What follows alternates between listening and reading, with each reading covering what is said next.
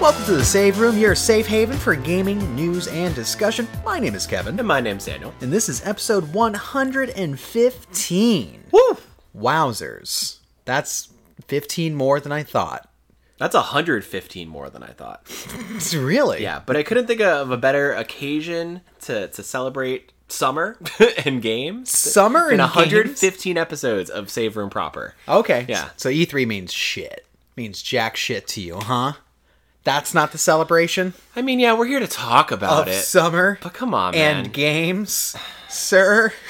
Actually, to be fair, like Yep. I said previously, Jeff Keighley owns the rights and law of summer, so summer belongs to him. Summer Game Fest with Jeff Keighley. I hate that we have to be like, oh, well, technically that's not at E3, and then like all the games that were shown there are out of the conversation. This is what E3 always wanted. They wanted to fuck over Jeff. Huh. I think so. After he fucking took that thunder last year. E3 got canceled because of, I don't know, I forget what circumstances made it get canceled. And then Jeff took over. Okay? And he blew our minds with such titles as... I really just remember Evil Dead. Is there another one? Yeah, there's a bunch of stuff. Oh, really? Back for Blood. Back for Blood? There we go. Fucking crushing it. So that now they're ostracizing our boy. Our tired game man. Who I'm not entirely confident what he does the rest of the year. Maybe he takes a whole year to plan. Is it really that? Like, I mean, it's a lot of planning, a lot of orchestration, a lot of production work, obviously, a lot of getting all the partnership pieces in motion, in alignment. Yeah, I mean, I couldn't imagine needing 6 months to a year to plan anything, but I've never put on something as big as a gaming event. So, you know, I've played a video game that takes about 5 minutes to maybe install and get going, and maybe get a good drink and smoke set up while I calibrate my settings, and then I'm in. Right. You know? So you're saying that you don't have an estimation of how long it takes to have a summer game fest. No, I don't have the numbers. I don't have the estimates. I don't have create. all of it drawn up, unfortunately. Can I ask you another question that you won't have the answer to? Sure. What is Jeff Keighley's net worth? Oh, wow. Like, how rich do you think he is? I think he's wealthy in gaming clout, but he probably has, like, I don't know, maybe like 200K to his name. He's super liquid, Okay. You know, otherwise. But. Just 200K to his name? Yeah. After the events that he, I don't know, man. I think he might be a millionaire. Well, I would say that's live in his pocket, whereas I think the rest is like he would have to liquidate his assets. That was live in his pocket, yeah. The rest are just statues of Master Chief and Hideo. Well, yeah. He's Canadian, right? He is Canadian. So that's true. would it be in loonies? Would it be in loonies and toonies? toonies? Yes. How much is his worth? Yes, sir. Here, I'll look it up real quick. We'll say Jeff. Yeah. If I could spell this. Geoff Keighley. So one of my favorite things about Jeff Keighley is that even though like he wasn't technically a part of E3, he was fucking everywhere. Like he was conducting interviews, just being like this connective tissue within everything. He showed up at the Koch Media Showcase. He did. Yeah, that everyone's still talking about. Because Koch Media, you know, the underdogs, came out of nowhere. Just stole the show with talking. Yeah. Koch Media, I hope they learned a lesson. It's cock. Coke? Cock. Whatever, man. No, it's cock. Koch. Say it how you will. Cock right? Media. A cock by any other name is a No, coach. the Save Room is saying that you need to say it cock. Okay. In front of them. Wow. Thank you. Wow. But yeah, I think they put on a showcase that was almost 2 hours long, that maybe had 5 to 7 minutes of actual gameplay, and the rest of it was just interviews and awkward fumbling. So I hope next year they have a more like live wire format. I hope next year they don't do anything. Like, this is the wrong thing to want. I'm letting you know that right now. No, if they want to have them show up again, no. You're out. You're out, cock. Listen, this episode's going to be a lot of me saying, hey... Cock pull out. Oh. Cock there. Coach game, not as strong as cock game. So I pulled up the Google search here. And Jeff Keighley, his net worth is $1 million. Holy shit, he's a millionaire. $1 million. Hell yeah. I knew it, dude. I knew it. I looked at that man and said, that's a millionaire. I mean, yeah, you can spot a millionaire from a fucking baseball field away. Does that make him like a 4%er? Probably like a which bracket is like that? A 10%er? A 10%er? Yeah, I feel like there's a decent amount of really? Millionaires. 10% of the world's population are million and up. A lot of celebrities out there, man. There's a lot of celebrities. That's true. This other thing on here that people ask is, why is Jeff Keighley so popular? That's what this episode's about. Yeah. Why is he so popular? He was most known for That's a good hosting the answer. video game show Game Trailers TV and for co-hosting the now defunct G4TV.com. Yeah. Well, G4 is back in a new form. they are. Keighley was the executive producer of the Spike Video Game Awards and has served as the executive producer and host of the Game Awards since its inaugural show in 2014. Wow. So really, he got his rise in prominence just because of Spike.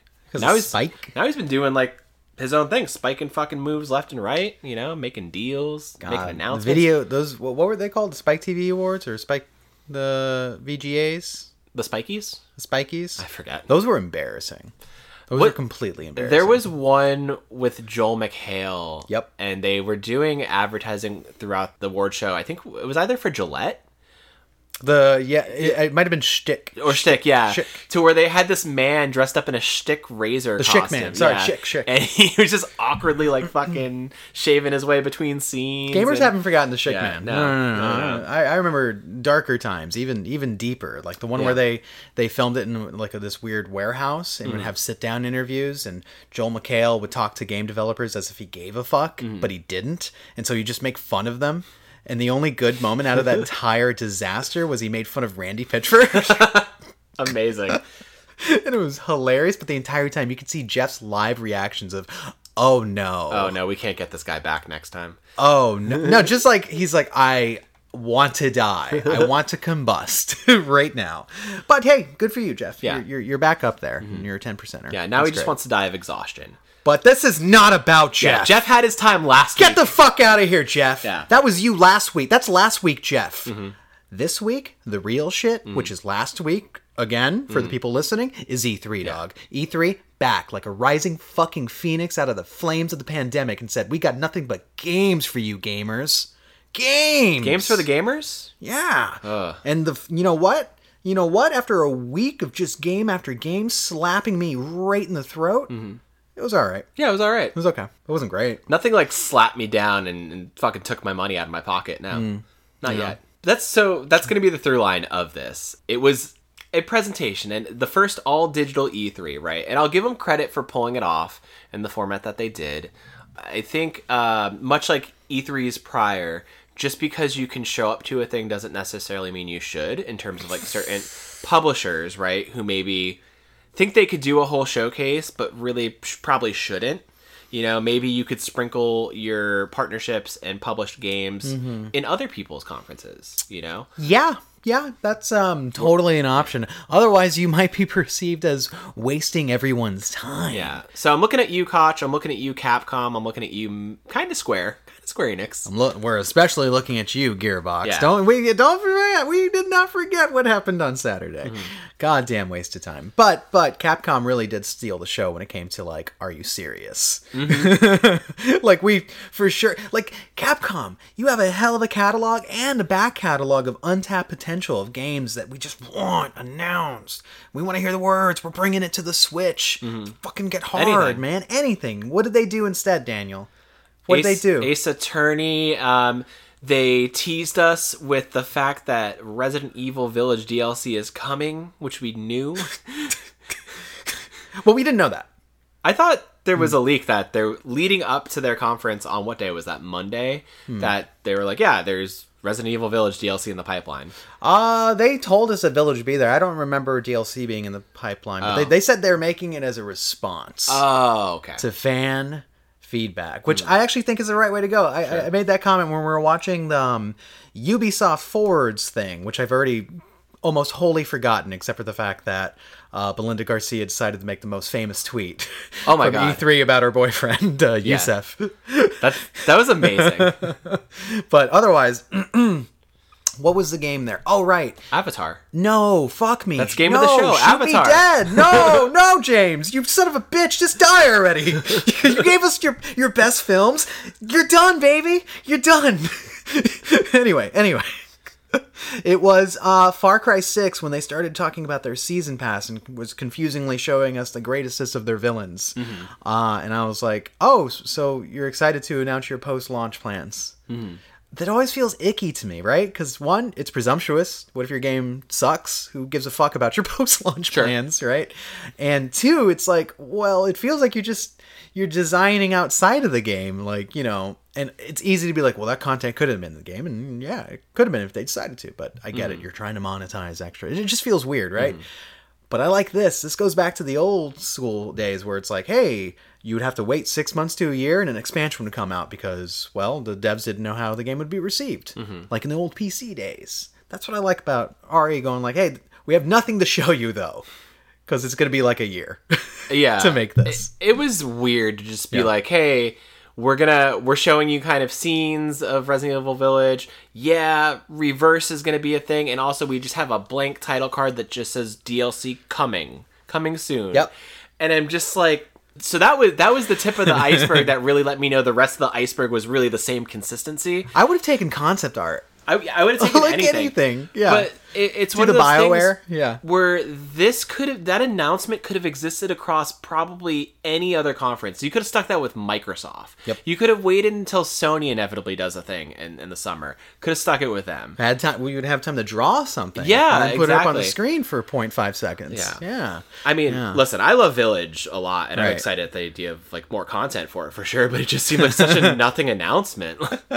But, okay, before we get into more E3 talk, because how do you want to do this, by the way? Are we going to talk the games first, or are we going to go straight into the conferences? Which one feels right and natural to your body?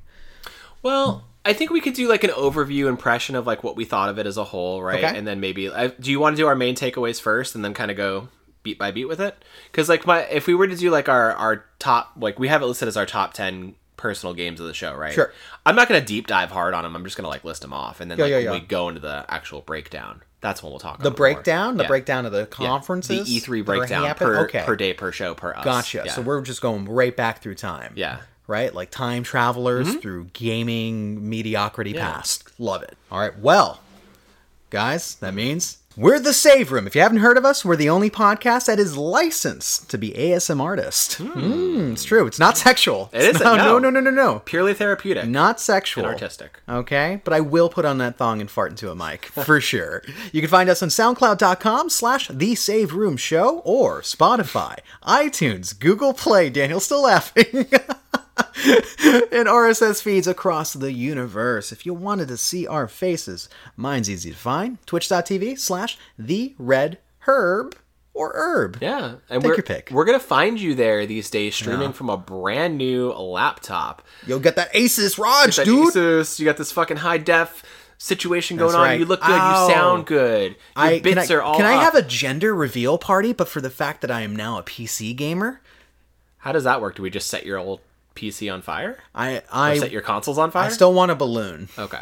I want All right, I'll get you a RGB balloon. RGB balloon, and when you pop it, it drops Steam keys. There we go. That's what I want. Yeah, so I mean, it's a pretty strong laptop. Yeah. Nicholas helped me pick it out. He was like, this is what you want, based off of your specs of fast and hard. That's all I told him. Give me something fast and hard, right? But yeah, it's been great. It streams real fucking well. Only uses 2% of that CPU, whereas my last computer used like 75% before just coughing. It only left 2% for anything else, for any other multitasking or functionality. Yeah, if I got a notification, it would just brick. It was pretty bad, but yeah, now we're in a good place. But my friend, they can find you over at twitch.tv/Dungeons and Daniels, out there cutting it loose in Final Fantasy, finding chaos, killing chaos. Gotta find chaos. You know, coming to an understanding with chaos. Yeah. Yeah, I was being real chaotic neutral yesterday on that stream. Gamer joke. I was streaming the new, I guess, alpha demo for Final Fantasy's Albert Camus' The Stranger of Paradise Lost Origins.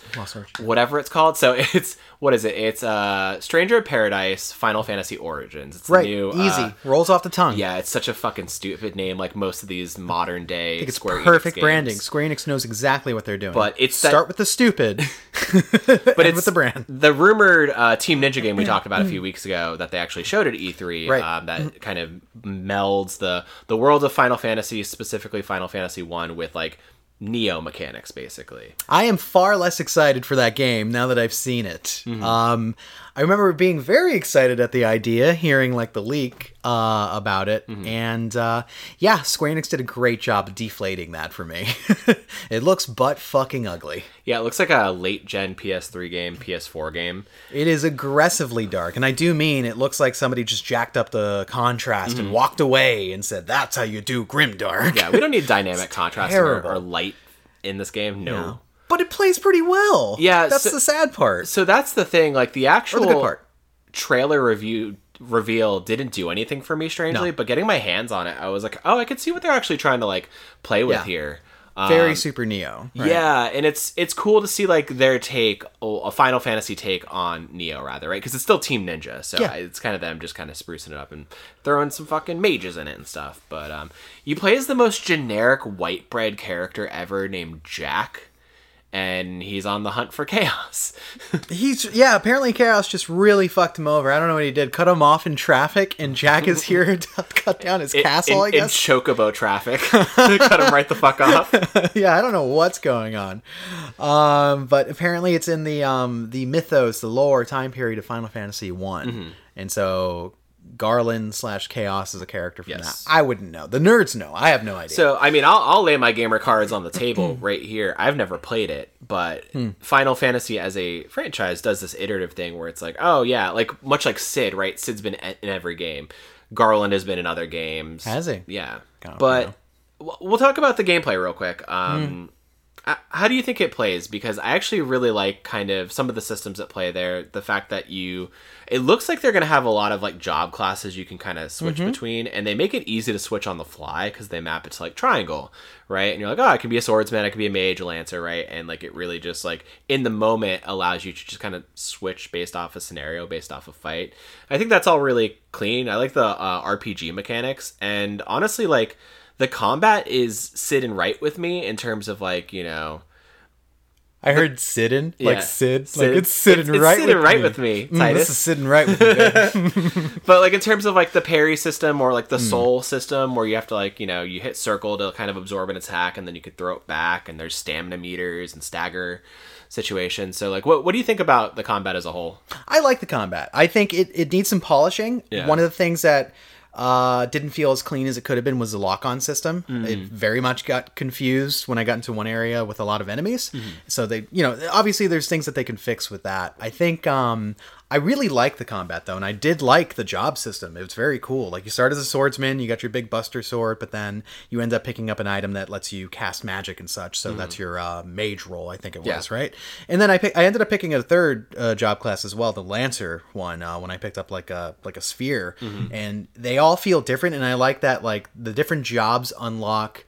It's kind of like in Final Fantasy 14, actually. Surprised that it's like something else in Final Fantasy, but where you have certain jobs that unlock weapons and like clothing and stuff that are tethered to especially that. So that's cool. I think that was neat. And then the skill tree was cool as fuck too, because it was like, it's easy for me to understand. It was just like, oh, this does +2 damage, and then it even tells you this will actually apply to every job. Yes. So I like the cross kind of experience leveling where it's like, oh, this can benefit across all the skills, or this is just for this one. So there's a lot of like really interesting systems that I really think is cool adding to a Souls type game, right?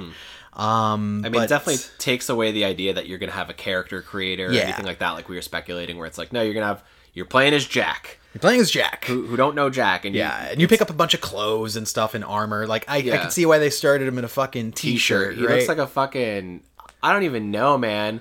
Like a late 90s Jinko model. Like, I hate the look of him. Yeah, I think Jack, you would find him in like just a bar that has peanuts like all over the floor. Like a Roadhouse? That's where you'd find that guy, right? Just loudly talking about his truck route or something. Yeah. But yeah, the gameplay sound, it just looks terrible. Even the backgrounds, it was just like a big fart cloud in the background covering the castle, and the environments just leave a lot to be wanted. Like a lot. Yeah, so that's the problem with it, like playing with Final Fantasy, right? And not doing much with it, because Final Fantasy is so rich in terms of environments, but like you still have your bog standard things like factories and sewers and castles, and like this is set in like I think it's Chaos's castle. Yeah, we gotta kill Chaos. Yeah. And it's just super bland. It's like not even like inspired in the way that like, you know, Dark Souls, medieval dark fantasy settings are, where it's like, I'll say this, that like those games aren't like, you know, always visually like fucking blowing my mind, but they're so like artistically nuanced and stylized that like it breathes character, and this doesn't have any character to it. It's just the blandest setting I could think of. Yeah, I hope that's something that they address, but I just don't think it's likely that they're going to completely overhaul the graphics and the main character as well. But like everything is getting criticized about how the game looks, right?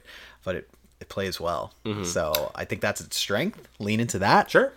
Polish it up a little bit. I mean, I'll be a little more excited for it, but god damn it, just give that man like some hair or something. Like anything. Yeah, change some of the voice lines, make your party feel a bit more dynamic, like do anything with it. I feel like the demo is going to slap a lot of people down because like it does the initial thing where you're fighting like fireballs or bombs, they call them, wolves, goblins, and then there's such a ramp up where you're just fighting like kind of 1 to 5 of those sometimes, and then you fight a boss, you fight Chaos. You fight Chaos. No, you fight question mark. Chaos? Chaos? And he just whoops you. Yeah. Oh, it's disgusting. It's such a skill check for a fucking demo, but like I liked it because I mean I played it for probably like 3-4 hours yesterday. And you could see me progressively getting better and learning like the nuances of the fight and like, you know, when I need to use magic, when I need to absorb attacks and stuff like that. So I'm excited for that, to see like where the skill ceiling with it is and like how I can master it over time. Because I think it's going to be really fun to like master. Yeah, I think so. Like it's getting that vibe right? Yeah. Which is what, you know, Neo is so successful at too, right? Which is faster paced Souls-like combat. Yeah. I think that's going to be its strength. But there's a lot of fixing to do, y'all. Like I would be surprised if this came out anywhere early in 2022.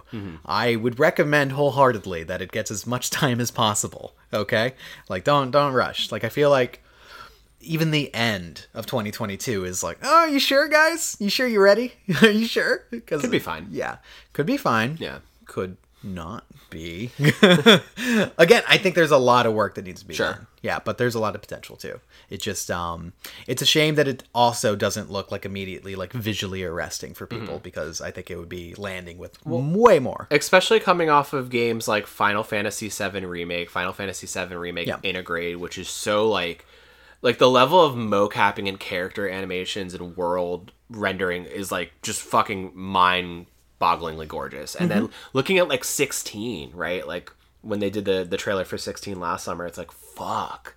Like that looks next gen as hell. Yeah, and that's a game that's particularly going for a darker fantasy tone, but looks amazing still.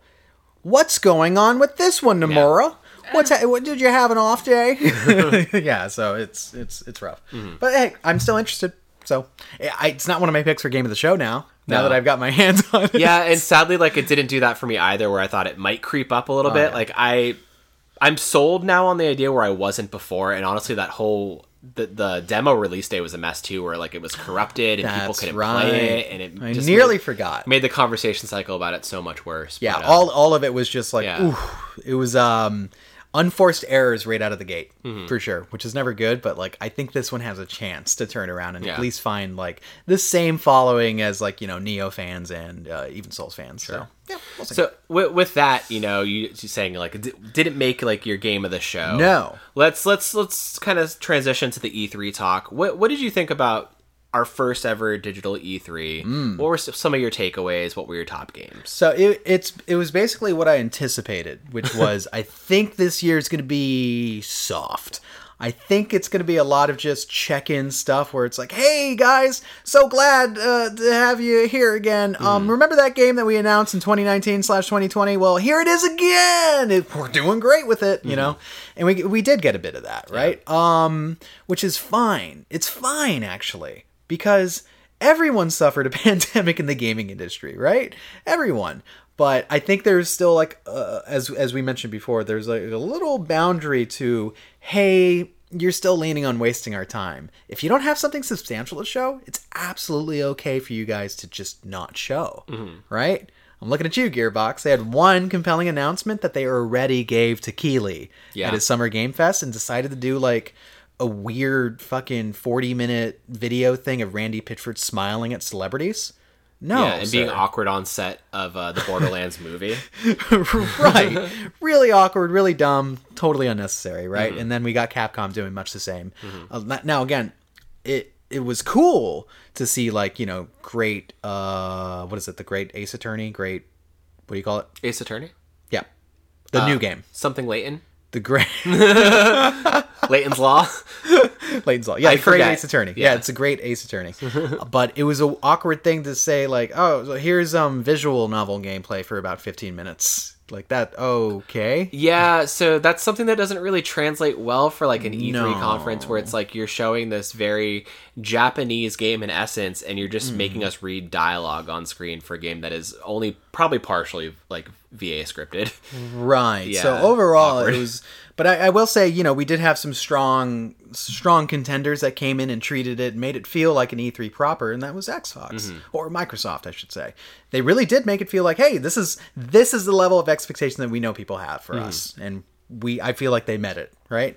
Whereas others were like they're finding their footing and trying to figure out what to do, and definitely others that want that same thunder but probably didn't deserve to be there. Looking at you, cock. Like, what the fuck was that? What a complete misunderstanding of what gamers want to see. You know what? Look for a clue in the word gamers, and you might have an idea of what we're looking for. Huh? Games. Huh? Okay, cool. Well, it's weird because like that partnership and development of games got announced during Summer Game Fest, right? Where like, there's going to be a cock showcase. What was the new label, by the way? I forget the name of it already. I forget. It was like something. It was like laser ass or fucking kill feel. I forget. It was. Yeah. I'll look it up. Shit. It's a gaming label for gamers. Prime Matter. We got there, dude. Yeah, Prime Matter. Sounds like a British TV show about like scientists traveling back in time. It really does. Okay. Yeah, well, good for them.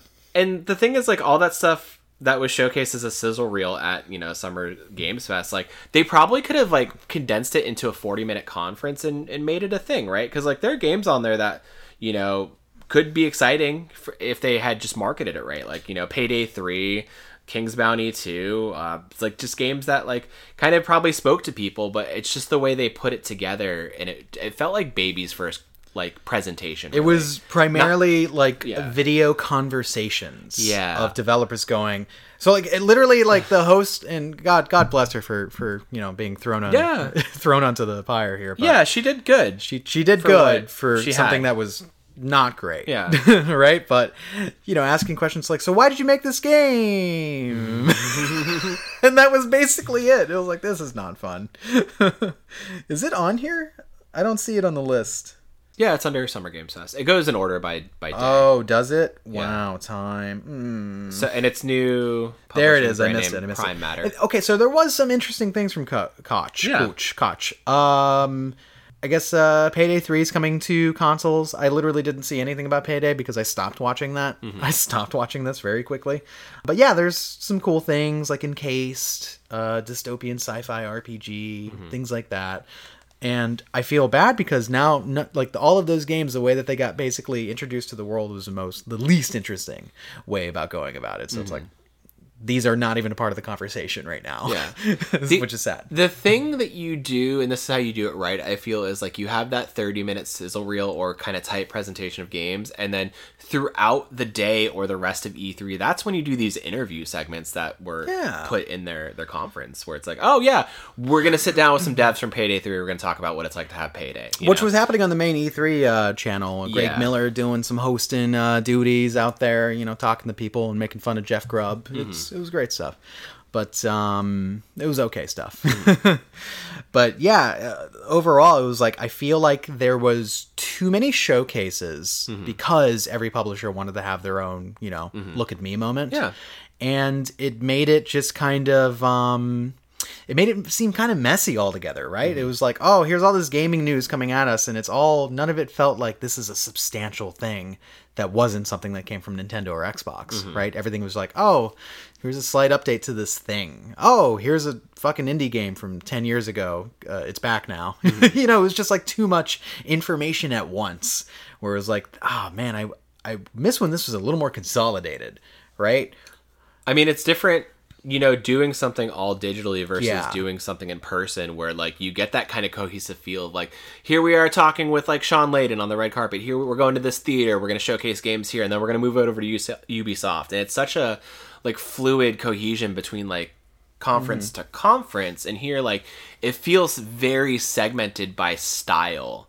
That's true. There's no consistency to what we're watching anymore. Yeah, because everybody's doing it in their own kind of vision, which is fine. I think that works well in like kind of siloed like one-off events, right? Like with Nintendo doing their directs, like, when a direct comes on, when you hear that, and it starts rolling, you know what you're in for stylistically. So it was just kind of a weird patchwork of stuff. I mean, there was still fun to be had, I think, right? But I think this year, much like previous years, just kind of really doubles down on the fact why Sony isn't there. And it's just like, it is this kind of annual summer like gaming commercial fest, right, to generate hype and pre-orders and stuff like that. But Sony had the good sense to know that if they don't have something to show, they're not going to show up, right? Yeah. They're not going to spend the money. They're not going to spend the infrastructure to like make a church so we can do 7 minutes of gameplay for The Last of Us Part 2, right? They kind of know now to stick to their strengths of like, when we have something to put together and show, that's when we'll do it, right? And I feel like that should have been the same for a lot of people showing up for this, right? If you have something to show of worth, show up with it. If not, it's okay to not. Yeah, and that's a tough conversation too, right? Because I'm sure you're talking about like marketing people and PR people that are like, everything we have is of worth, and it's like, do you, sweetie? Well, is that true? I won't diminish the work of like these developers. I will. That's my job. But the thing is, like I said, consolidate it, right? Put it in a fucking other showcase. Yeah. Like, as a publisher, work with Microsoft, work with Nintendo. Good example, Capcom should have put fucking both of their Switch titles, Monster Hunter, I forget the name of it, and then the other one, Ace Attorney? Professor Layden's Bogus Journey. Should have been at the Switch showcase. Like, they would have been easy, because like it almost the way that they did it fit the direct style. I will say this about Capcom's thing: their presentation was clean, nice, and they had a great host, but they had nothing to show us of worth. Oh yeah, that host was great. She had like the Claire jacket on, everything. She was owning it. Like, I really, round of applause to her, because she did a lot with nothing. True. True. She delivered on that script. It's not her fault. Yeah. It's Capcom's fault, god damn it. But I mean, actually, on that note, though, we were talking about it. There's probably games that are being withheld for whatever Sony wants to do this summer, too. Yeah. You have to imagine that, like, Pragmata is a game that Capcom showed off last year that we don't know jack or fuck about.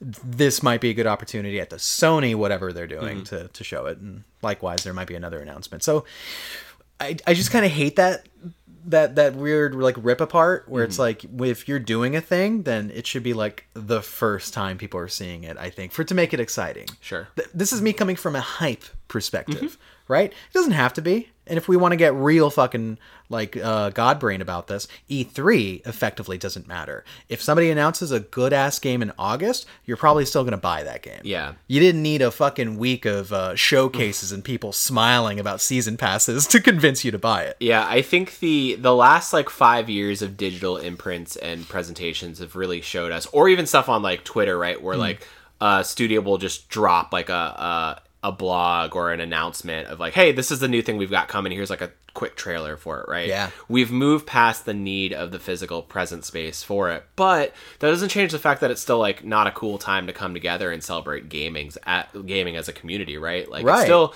super hype, but I gotta say, like, gamers, like, this year, like, every year, like, you gotta learn to temper your expectations. Almost always. Yeah, like, almost always, but especially with this, because it's like, this is the first E3 both after and still during a pandemic where like, I'm sure there was a lot of stuff that got pushed way back that didn't really get a chance to shine. And, it's unfortunate. So we got a lot of kind of like middling announcements, and there was a lot of hype stuff, but it wasn't like the year of dreams. Like, we didn't get a fucking God of War.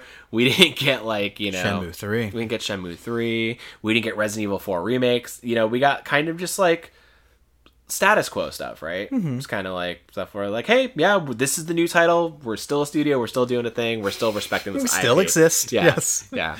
Yeah. There's a lot of that going on, right? But when it comes to like, y'all know what E3 is, right? And y'all know what drives these gamers and the social media trending and blah blah blah. It's the world premieres. Yeah. Okay. Shit like that. Coined by Jeff Keighley. When you show up with a status quo like event that you've been like hyping up, and then you show kind of nothing, it feels like you didn't do the homework. Yeah. So I'll be fair about that. I get that. But yeah, this was always destined to be what I call a soft year, as it is. I'll give it, which is fine. I'll give it to the event though. Like people still showed up and watched it in droves. Yeah, we got like kind of some record numbers here. There's a site, Stream Hatchet. They kind of do data for like streaming engagement and whatnot. They revealed the total stream viewership per E3 conference. Ooh. Number one was Nintendo with 3.1 million viewers. You'd think it would be more. You would think it would be more, but I'm also like, I can imagine that's exactly what it was. Let me ask you, is this aggregated across all the where they've been streaming, or is it just like their mainstream channels each? Maybe their mainstream channels each. I'm not sure. I didn't dive too deep into the article. We wrote a very light doc for this episode. All right, I know. I had some metrics questions. Came at you real hard there. Yeah, and especially too because that's hard to gauge because Nintendo was like, hey, don't co-stream our conference. Yeah, that was weird. The morning of, they're like, do not co-stream this on Twitch. It only came from the Japanese account, right? Yeah. And it was like, what's going on? Yeah, Nintendo sounds like Nintendo, right? Yeah, doing just weird anti-consumer, anti-things. Yeah, they're the chaperone on a field trip that makes sure that none of the kids branch off and smooch each other. Yeah. Number 2 was Xbox with 2.3 million viewers. Number 3 was Ubisoft, 1.4 million. Number 4, Square Enix, 1.3 million. And then number 5 is Devolver Digital. Devolver number 5, 1.1 million, which is, I think people just showed up for that just to see the entertainment value. It's a program. Of it. Yeah. I mean, they showed good shit, right? But, like, I love their humor so goddamn much. Yeah. I love the way that they just lampoon the rest of the industry. We need more of that. We need far more of that. Devolver, never stop being Devolver. Please. Yeah, they did this whole bit. It was like a satire on like having like a streaming subscription Game Pass sort of deal. Yeah, the whole time, which was fucking funny as shit.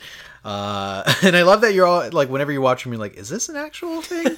And then by the time that like, blood soaks the screen, you're like, I don't think this is an actual thing. But I love Nina Struthers covered in blood eating corn dogs, and you're like, yeah, this is probably not a real thing. Yeah, exactly. The chili dogs cracked me up this year. Everyone ate like 5 chili dogs. I love it. Oh, man. Daniel, this all begs the question. What do we think, the Save Room, was the best showcase out of these days? So, like, to give you a recap of who the fuck showed up, apparently we can't count Summer Game Fest. Nope. Oh, my God. I'm sorry. I said no to that. So he said no to that. He didn't like that. I vetoed it. Was Koch a part of E3? No, okay. Technically the day so I before. can throw them into the sun, too. So, definitely not IGN Expo then, huh? That's not a real E3 thing, right? Yeah, so technically the start of it that morning was Guerrilla Collective. Guerrilla Collective was our first... What the fuck is Guerrilla Collective? Hang on. They showcased like indie and like retro type games. Oh, okay. And then Wholesome Games was like another kind of like really cute like indie Steam showcase. Yeah, I'm looking at this list online that we have here. They showed off like 500 games. What the fuck?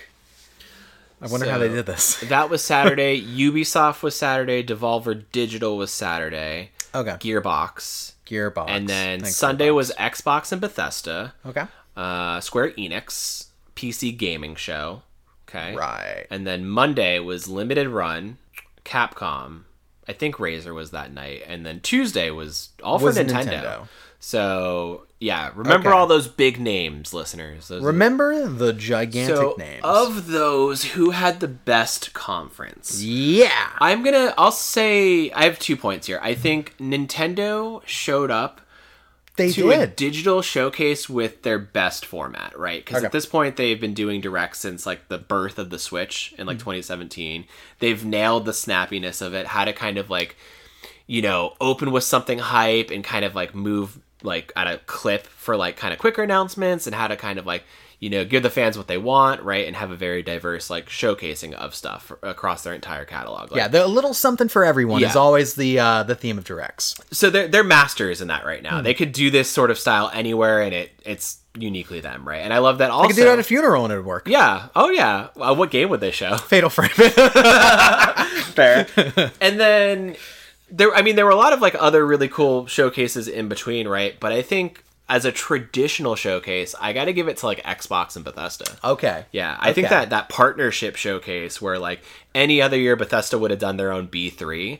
I think the combination of the two coming together is like, hey, this is like the marriage is happening. Right, it's real, gamers. Yeah, we're in your face. We're showing up at fucking family functions together as a couple. We're fully integrated, man. Yeah. And I thought it was just really cool how they showed up and kind of just like integrated like both Xbox mainline stuff and Bethesda kind of back and forth.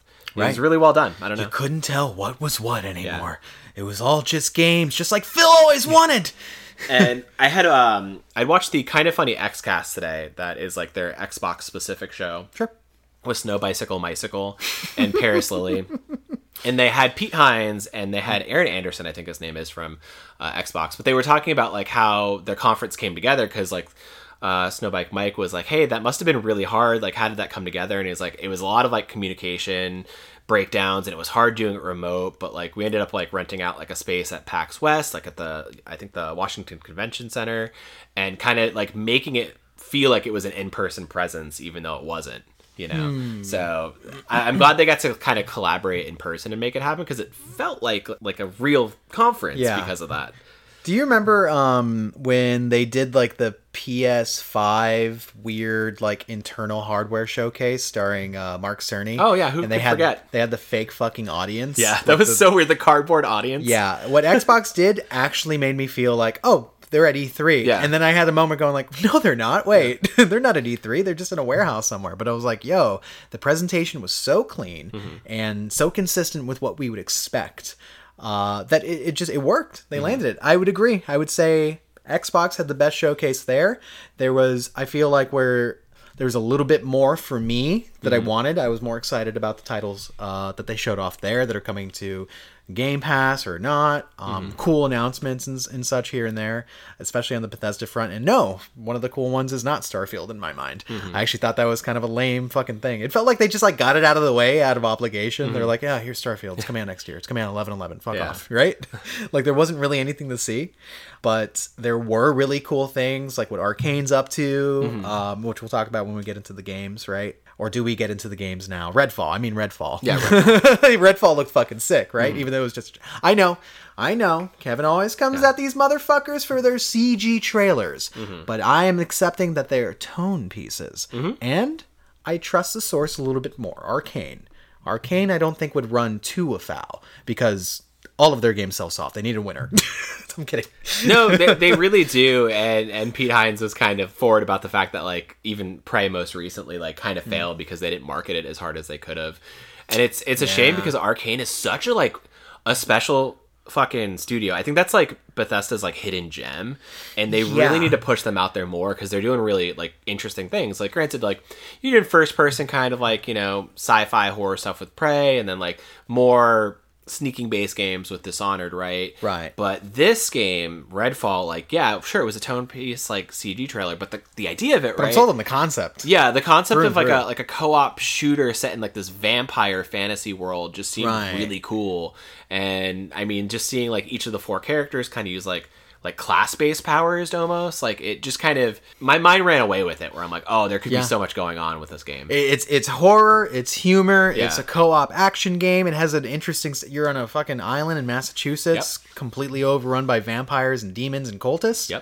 Yeah, dude. And it has an exaggerated but cool, vibrant like art style to it. Yeah, come on. That's a winner right there. I'm putting some money on that shit, okay? I don't have to, though, because I have Game Pass. But, I really liked how their presentation went, right? And there's definitely, like, some surprise little things that I was like, whoa. I like that you give like attention to games like Somerville, right? Or invest in games like Somerville, which is the co-creator of Inside and Limbo, started his own studio, and this game very much looks like that kind of styling, but it's about a couple that are like running away from like an alien invasion. Yeah. And it feels like it has such a cool War of the Worlds feel, but like just the art style of like what Inside looked like. Yeah, it does really that cool. Panned out like kind of like camera perspective for like a side scroller, and like it's super stylistic, and the environments look like really lush, and I don't know if it's going to be like kind of like a puzzle game, but like all their other titles have been, but like I don't know, I'm kind of sold on the concept of it. Yeah. So yeah, I mean there was a lot of stuff there for just like Xbox fans too, right? Like, you know, you had Halo stuff. Yeah. Halo, you know, Flight Simulator, and then you had stuff like Forza 5. Yeah. Which, can I actually say real quick? I think it's actually a pretty big deal that Halo is multiplayer is going free to play, and it's just there for people, right? I didn't know if it was locked behind Game Pass or not, or did they say the campaign was? I think the campaign was. I'm not sure, actually. Which is cool. So it's like first hit's free, but if you want the rest of this, go get Game Pass. That's kind of cool. Yeah. I mean, it's a big deal. Looking at something like the multiplayer space right now, in terms of free-to-play games, right? Like your Fortnites, your Apex Legends, right? They saw that they could probably just release this out there for free and have it be a thing where it's like, all right, we'll get this out. That's coming out first, right? They're coming out together. Oh, they're coming out simultaneously? Yeah. Okay. Well, even still, to be like, yeah, we're going to release our multiplayer for free. If you want to play it, cool. And if you like it enough and then you want to, like, you know, play the main campaign, boom, you're in at $70 for that. Right. Or at least at the Game Pass subscription level. Yeah, I'm still unclear if it's like, if the whole thing, if it's like free to play outside of Game Pass, just go download it, play it, or the whole package game is Game Pass. I forget. Yeah. We're sorry, gamers. Paris would know. But some of the deep dives into it, too, of just being like, yeah, it's kind of the old Halo formula of being like an arena shooter, but like with kind of like new bells and whistles and like, you know, vehicle warfare and stuff like that, and just kind of expanding like the play field a bunch. So it looks pretty fucking hype. So I'm play. I like Master Chief. He's my favorite character. Not video game character. In life. That's my favorite character. Yeah. He's so well written. He gets it done, Daniel. And his suit? His suit jacks him off. Yeah, I knew it was coming, like he does. But no, I think... Because his suit jacks him off.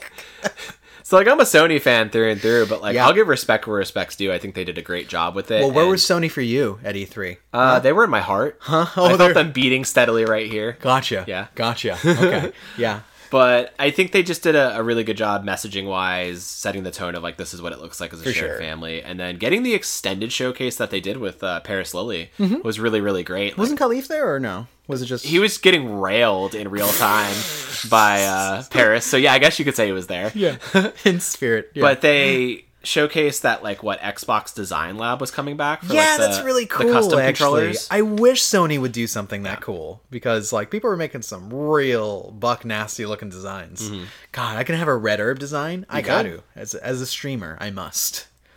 So I can just go like this, like hold it up on the camera, and then it just says the red herb on the bottom. Says the red herb on the bottom. Yeah. I want to ask you now, kind of on the flip side. Uh-oh. Who do you think had like kind of the worst or like poorest showcase? Oh, yeah. We'll do best of the worst. We've kind of discussed. Yeah. Oh man, I think I would put it in a 3 bracket, right? Or no, there's 3 in this bracket.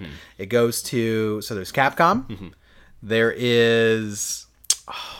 This is dark, but like. Square Enix? Yeah, I don't know. I would say so. I didn't hate it, but we'll put it in the bracket because people seem to have a problem with it. So Square Enix, Koch Gucci, Gotch Media, and then of course Gearbox. Yeah. Gearbox. So you would put Ubisoft outside of those? No, man, they did all right. They had a lot of old games to show, but I think it's cool that they support their old shit still, right? I even think I saw From Honor was getting For Honor is getting an update. I'm like, what? Really? Okay, cool. But yeah, I at least enjoyed watching some of the Far Cry stuff. We're getting Bloodborne. What the fuck is wrong with me? We're getting Blood Dragon for the for that season pass or whatever remastered. So that's cool. That was one of my favorite games, man.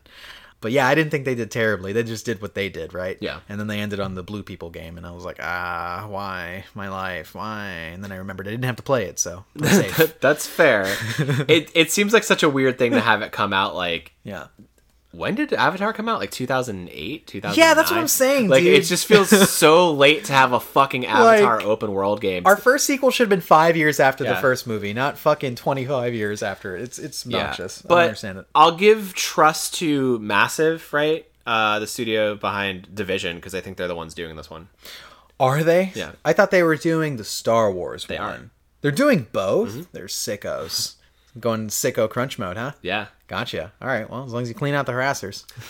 I would give worst showcase from people I trust Yeah. to Capcom, sadly. To Capcom. Yeah. You think that's the worst show? Remember, Koch was in this. Koch was in this lineup, dog. Yeah. A fucking 2-hour, like, No, almost Koch showcase. wasn't. Koch wasn't? No, that was still part of Summer Game Fest. Oh, I would give it to Gearbox then, if that's Okay. the case. Gearbox definitely had the worst, because it was like, what are you doing? People were dunking really hard on Square Enix, and I literally just think it's because they showed a 20-minute Guardians of the Galaxy gameplay I think trailer, so, too. And because they didn't get the things that they wanted that Right. actually weren't announced or teased or leaked at all. People were like, oh, yeah, we gotta get this, and we gotta get this. And, oh, Right. Nier's coming to mobile? Oh, fuck. What are these fucking Final Fantasy ports? Nier Reincarnation, that one's Yeah. supposed to be really cool. Yeah. But yeah, it was super weird that we're not getting those or the Final Fantasy ports on anything but Steam and Yeah. mobile. It's pretty weird. Oh, okay. Like, yeah, you get Switch owners who are like, finally! Oh. Yeah. One of my favorite bits, it became a bit after the fact, was watching people react to that in real time, getting hyped, and then Yeah. seeing them become Deflate. crestfallen. So, yeah, but I mean, as a whole, like, I think it was a fine E3. It wasn't like a blow your dick off sort of year, but you know, I appreciate the heavy hitters for showing up with what they did, and everybody else. Just think about your actions next time. Think about what you did. Yeah, it was fine. I mean, it's saw some exciting games. That's kind of the main thing. No matter how much of our time was wasted. Also, I wanted to do a shout out. So me and Nick did like the co-stream thing for Xbox, and then we watched the PC game showcase, which is cool. There's a lot of cool things happening there. And That's then what was great? Just us? Yeah, or no. the PC game you guys doing showcase? the co-stream, that was a good way to watch E3 that day, I think. Yeah. Because I was working and just kind of like I had you guys in my left ear the entire time, and I'm like, oh yeah, this is great. I'm watching influencers. Favor the left, huh? All right, I'll keep that in mind for the licking ASMR. Shit. If this was a proper news episode, you could bet that would be somewhere in there, but yeah. Yeah, no. We just have to talk about it vaguely and wonder why life is like this. But yeah, there was also this weird, I forget the name of the showcase, but it was like a post PC show. What was it? It had Laura Bailey and Troy Baker like Oh. hosting it, but they were doing it as just VO, and they were using their customer voices basically is what I described it as, and it was really awkward because I was like, this isn't great. I don't know what's happening, but it's not great. But they showed like one or two cool games, and then it was just completely awkward. I don't know. I forget what that was called. It might have still been a part of the PC Gamer Showcase, honestly. Sorry, the PC Gaming Show is what I'm referring to. Yeah, Okay. but there were some cool games from that one overall. I don't know. I can't name any of them. Chernobylite, maybe. Death Trash sounds cool. Honestly, they kept on showing a lot of Mech Warrior 5. Was that where we got the Blood Rain announcement? No, that was at the limited run showcase, okay. which I'm excited for that. Blood Rain, the old hack and slash one, Blood Rain Betrayal. That was the third one they did. Yeah, that's coming back out, and it has Laura Bailey and Troy Baker in it, which I thought was obscure. But I guess the original didn't have any VO, is what I'm being told from listener of the show, Bussy Tycoon. And Blood Rain correspondent. Blood Rain correspondent. That's his proper title. Yeah, and favorite movie, Blood Rain 3, the Third Reich. Yep, absolutely. Amazing. Yeah, but that was cool. It was fun. Well, good stuff. I want to say I am curious as to know like when Sony will do their thing, and I'm gonna kind of drop this in here before we get into like the bite down of like the E3 conferences. But articles kind of went out today for Sony because they filed a new trademark for PlayStation Experience. My So God. PSX, suggesting that the conference could be making a comeback soon. Some people are speculating like by the end of the year, just because they trademarked it. But Yeah, it would be cool to see them like bring that back if they could by the end of the year. I feel like if it were to be a in-person thing, it might be like 2022, but I don't know. If they were to do it as a digital situation, though, yeah, I could see them doing that as like their maybe their summer event. But I can tell you, I'm not ready to go back to a convention in 2021. We've been doing things going back into the world, like going to restaurants and whatnot, and living again. But I'm not ready to go to the germ cesspool that is a convention floor. As cool as PSX was the time that I went, really enjoyed that. But can you imagine grabbing a DualSense? It's got fucking whatever yuck all over it, whatever disgusting poison that came out of someone's butthole. They fucking farting their way through that show floor, farting on. You go to the Housemarque booth, you're like, "What's your new game?" And you get fucking a new Ebola. Hanging out in a gamer stink cloud, getting pink eye from playing Returnal. I'm sorry, dude. I lived through a pandemic that's still pretty much happening. Yeah, I think I have enhanced vision for gross stuff now, like where I'm like, oh, everything is germs, everything is awful. I'm a little more. You know what I enjoyed? The only thing that I enjoyed about living inside for a year was I didn't get sick at all. Not once. Did not, like, nothing. I didn't touch a doorknob that somebody fucking ASMR licked all over, you know? Like, I lived and didn't have a head cold, and it was great. I don't need that. I don't need that gas in my life, man. Wow. Okay? Conventions. I also have a vendetta against conventions. Well, yeah, you would get, like, fucking Pax Pox and all sorts of sick. Get a fucking flu every show. Yeah. Basically, it was terrible. Gamers are gross, man. Yeah, but, man. like, so if they were to do a digital PSX, though... Fucking farting right through it. They could do, like, demos and shit. Yeah. That would be cool. Yeah.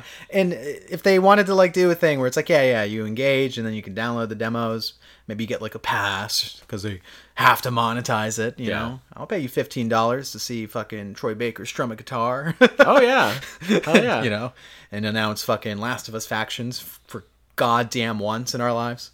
When's that happening? I don't know, man. You think they cancel it? They haven't outright said it, is the thing. It could be one of those things where maybe they will market it and release it alongside the HBO show. But I don't know. Because that would put that out a really long time. Okay. Like, that would be weird to release a multiplayer mode, like, 2 years after the fact. Well, they would have to, like, sell it as its own standalone game, right? Like, it wouldn't be like, oh, here's the Last of Us Part 2's multiplayer. Nah, it's its own thing, right? Yeah. If it would take that long. I forget if they said it was going to be free or paid for. But I don't think they specified, right? They just, like, there was just a note from Neil, like, right before Part 2 came out, going like, yeah, we're working on something. Hold tight, gamers. And that was it. If they scrapped it all together, like, it would be fine. Yeah, I wouldn't lose sleep over it, right? Because I like the original factions, but I don't think people are, like, screaming for it, especially now. No, probably not. If anything, I would prefer to see Naughty Dog do something new if we're branching off to Naughty Dog, but yeah. I feel you. Anyway, that's so far away. That's so far away. If I wanted to know what PR wanted me to talk about now. We talk about the entertainment... What is it? What does E3 stand for? The Electronic Entertainment Exposition. 3 E's. There we go. 3 E's. Yeah. Brought to you by the ESA. I don't know what that stands for, though. The Electronic Standard Association? Something like that, yeah. The ESA. In partnership with Verizon. With Verizon. Yeah. Alrighty. Daniel. Well, those were the expos. The electronic ones, have you. I want to hear about your favorite games. What is your favorite shit? My favorite shit from E3 Cherry pick 'em, man. 2021? Yeah, what was the shit? So, are we... Do we want to do moments as well? Because I think we could do... Like, yeah, so that's how I have at least like 3 or 4. I have mine broken down as like game/moments. Okay. And I think even still outside of this, we'll still maybe kind of glance through like kind of the listing for like each day, each conference, and like list off stuff we didn't like highlight as ours, just to kind of give you guys a full like sense of like what was announced and everything else. But like these are like Kevin and Mai's like big banging moments, right? For me, I think the hypest thing came from Nintendo. Weird, right? Because I never touched my Switch. But goddamn, they showed up with a game called Metroid 5. Just kidding. It's called Metroid Dread. The new I guess, new old, like, Mercury Steam 2D Metroid game. Yeah. And it looks fucking amazing. 2.5D. Like, wasn't expecting them to show up with it.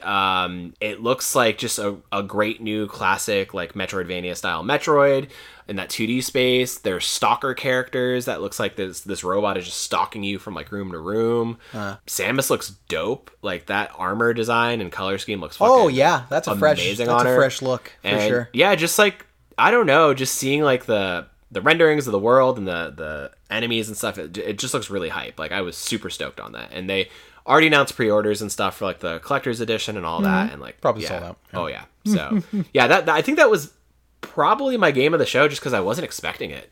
Yeah, to be honest. I totally wasn't either. And they prefaced it with, like, hey, I know you guys are waiting for Metroid Prime 4. We're doing great on that. Yeah. Don't you even worry, but we're not going to show it to you. Because we got to talk about this new one. This is apparently, a scrapped or just unreleased or undeveloped, I should say, Metroid sequel that they were planning to do all the way back in 2005. Yeah, which is and crazy. And then just nothing fucking happened with it, I guess, until now. It sounds like they're just using the name. Yeah. It's not like the game.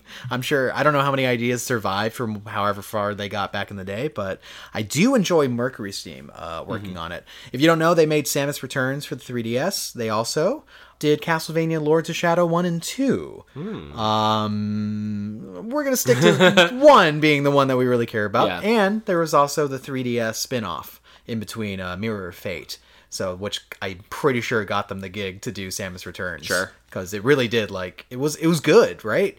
It didn't quite feel like old Metroidvania, like, Symphony of the Night style, but it was like a new action-y side-scroller style, which was cool. But yeah, that was probably my favorite thing I saw from the Nintendo Direct. Yeah. For sure. Oh, it was just so hype, and, like, the excitement for it on Twitter and just online was just so palpable, where it's like, holy shit. Yeah. Because it's like, everybody's waiting for Metroid Prime 4, right? And they did give some fanfare and nod to it, like, hey, we're still working on it. We just don't have anything to show, right? Totally respectable. But the fact that they just kind of flipped it and like, but we're going to show you this instead was just like, I don't know. Which is coming out this year, by the way, in October. Yeah, October. Yeah. Oh my God. That's so good. Another, I'm kind of just going top to bottom. Sure. I think my top, actually, I would say all of this is in kind of, most hyped to kind of, well, we'll say this is a top 10. So that was my number 1. My number 2 is Breath of the Wild 2. Okay.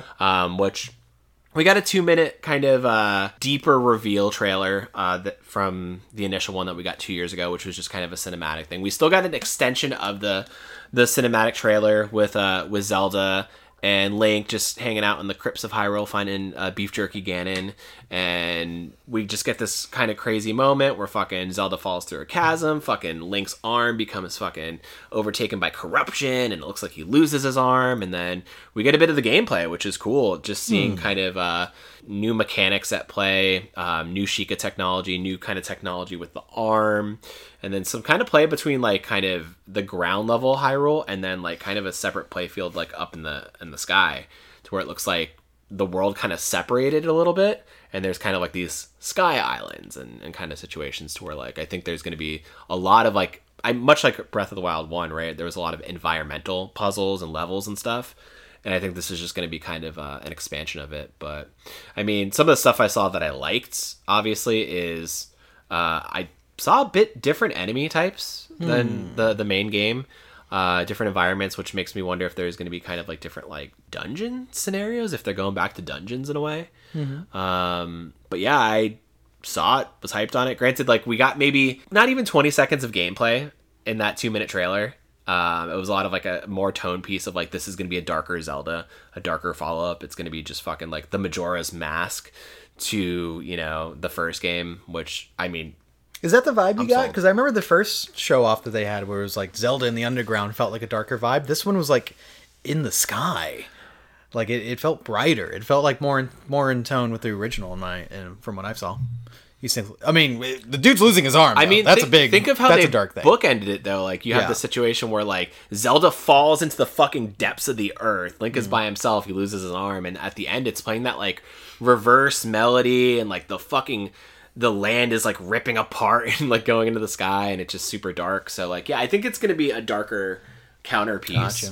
Gotcha. The trailer was 2 minutes long, but I think I've ran like 2 hours over it in terms of rewatching it and then kind of like speculating and and doing like kind of fan theories and stuff with it. It just makes me excited for it. Right on. Which is weird because I wasn't super hype on the first game. I love the setting of it a lot and kind of what they tried to do with it, but some of it really didn't land with me like it did most people, right? Right. So I hope this game sticks with me harder. I'm a big fan of getting like kind of sequels for Zelda games, which is not a thing that we get too often. So to be in this world with these two characters again, pretty cool. Pretty fucking cool. Yeah. So Sticky and harder. Sticky and harder. Yeah. I what I truly enjoy is that this trailer has brought back the weapon degradation discourse online, which is just the funniest thing because people are just right in the fucking middle about it. Yeah, it's right in the middle, and it's so funny. It's such a polarizing kind of like back and forth conversation of like, weapon degradation is stupid and you're dumb if you like it. Right. And then the other way around. Weapon degradation is the best thing to come to the series, and if you don't like it, you're fucking dumb. And it's just like, it's the same argument back and forth. Who wrote that article that was like, oh, it's the best thing about Breath of the Wild? And I was like, God damn, I don't know if it was Imran Khan for It had to have Fanbyte, been, but yeah, he did write an article about it. It makes me feel like time is so cyclical and we get stuck in these, we're back. You know, every It's few year 2017 all over conversations. again, man. Yeah, right. for sure. I'm not a fan of weapon degradation. You're not a fan of weapon degradation. Oh, really? No. I actually think it really hindered my experience a lot. It actually made me kind of avoid a lot of enemies and situations because like I was afraid of breaking my weapons, right? And I had to wait 10 years for my master sword to recharge and shit like that. So I think like you can still do weapon degradation in the way that other games do it, but like give me a blacksmith or something. Give me like a point where I go back to just like fix my weapons, right? I don't think it would make the game less interesting by having a feature like that, like some people are saying. They're like, no, that's what makes the game so interesting. Wow, I'm so intellectual because I love weapon integration. Ooh. Shut the fuck up, man. Like it's lame actually. And I don't know. Like there's so much else interesting about that world. Like the sandbox, like approach it how you want to approach is amazing, right? Like seeing how everybody plays differently in that world, but like you don't need to break weapons to make that point, you know? I believe that Nintendo only implemented it so people can write annoying think pieces about it ad nauseum until the end of fucking time. Yeah. Yeah. For me, I don't hate weapon degradation. I just think it wasn't done well there. And it was very much like slaps you immediately in the face as soon as you start that game and like put me off pretty quickly. That in conjunction with the stamina wheel being as short as it is when you start off, it was like when you start the game, it's like, oh fuck, I am having a bad time. Yeah, it's a little rough at first, and then the fact that like you have such a limited inventory too, where it's like, all right. I really have to like think about how many fucking goblin clubs I want to hold, you know, which one is going to break soon. So I hope they tweak the systems at play that are there. Cause like, I don't think they're going to remove things as a whole. Like Breath of the Wild was, I think, the most successful Zelda game ever, like in terms of sales. So like, they're probably like, yeah, we did a great job with the first one. Let's just fucking keep going with that. I don't think they're going to change too many of the systems for the sequel. Like things I would like to see them change. I want to see a return to traditional dungeons because I don't think their take on shrines, dungeons, and temples in terms of like the divine beast was very interesting. It was very homogenous after a while. There's like 100 something shrines and they all kind of feel the same. Yeah, they all have one puzzle gimmick, and then the divine beast, like the environments getting to them is always great because like you're in these like kind of, you know, tribes or kingdoms that belong to like, you know, the Gerudo or the Rudos or whoever, right? And it's like, okay, cool. But then the divine beast is like, yeah, these are kind of really standard puzzles, and then you always fight a version of Ganon at the end of every one, and it's not super interesting. So I want to see a bit more dynamism in terms of that, and I want to see the big thing. I want to see what's the big thing? I want to see Zelda as a playable character. Oh, sorry. It's like one of my theories. I want to see Link's dick. I want to see the big thing. I want to see him hang brain. I want to see that hog. Show me that hero's dick. But like I want Zelda as a playable character, which is what a lot of people want. And there's been some interesting theories about like, you know, maybe the fact that we aren't only playing as Link, or we're playing a certain version of Link. Barrett Courtney had a theory that we're playing as like a version of Link that then became Ganon, which I'm like, oh, that's an interesting take. But I think there is a chance we could play as like Zelda in kind of like a below world, and then Link like kind of in the above Hyrule, and kind of have it be like a kind of Link Between Worlds maybe situation. Link top and Zelda bottom. Yeah, got it. So, but otherwise, like I'm excited for it. More Zelda is not a bad thing for me. What was kind of a weird thing was kind of the rollout of some other like celebratory stuff that they did for Nintendo, where it's like, oh yeah, we have our Mr. Game & Watch collection for the these Game Zelda & Link one. Yeah, the Game & Links, and then I thought it was cute. Yeah, and then they did a little bit more of like Skyward Sword showcasing, which is interesting. Which is amazing. Yeah, because Skyward Sword. Yeah, I'm excited for Skyward Sword. Oh no, I am too, and I'm gonna play it. I don't give a shit. Seeing the parallels between like Skyward Sword and Breath of the Wild 2, like fucking free falling and doing all this stuff, it's making a lot of people think are they gonna like really tie these two games together? Oh, they're about to. Yeah, they're gonna do something big. They're about to. And if they don't, then people are gonna be like, oh, whatever. End of Breath of the Wild 2 is the beginning of Skyward Sword. No, it won't make sense. No, it won't. But it would be amazing. So that was a big one for me. And then I'll kind of run through the rest of them here. Hades during the Xbox conference was announced to be coming to Xbox, right? Yeah. Through Game fucking Pass. lie. And it is. Oh, but sorry. Then Supergiant and then Sony after the fact were like, oh yeah, but it's also coming to PS4 and PS5 in August. So I'm super hyped to be getting Hades on PlayStation. I have a thought. Yeah. I think that's a consequence of Sony not showing up at these shows.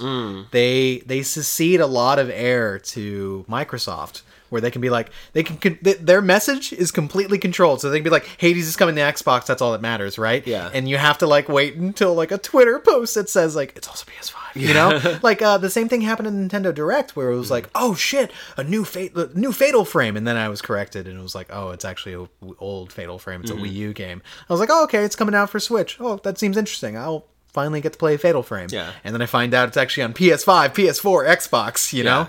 So it's like, I wonder when it comes to third-party support, if that's just going to confuse people going forward, where they're like, yeah, Hades for Xbox. And it was like, what about us? You know?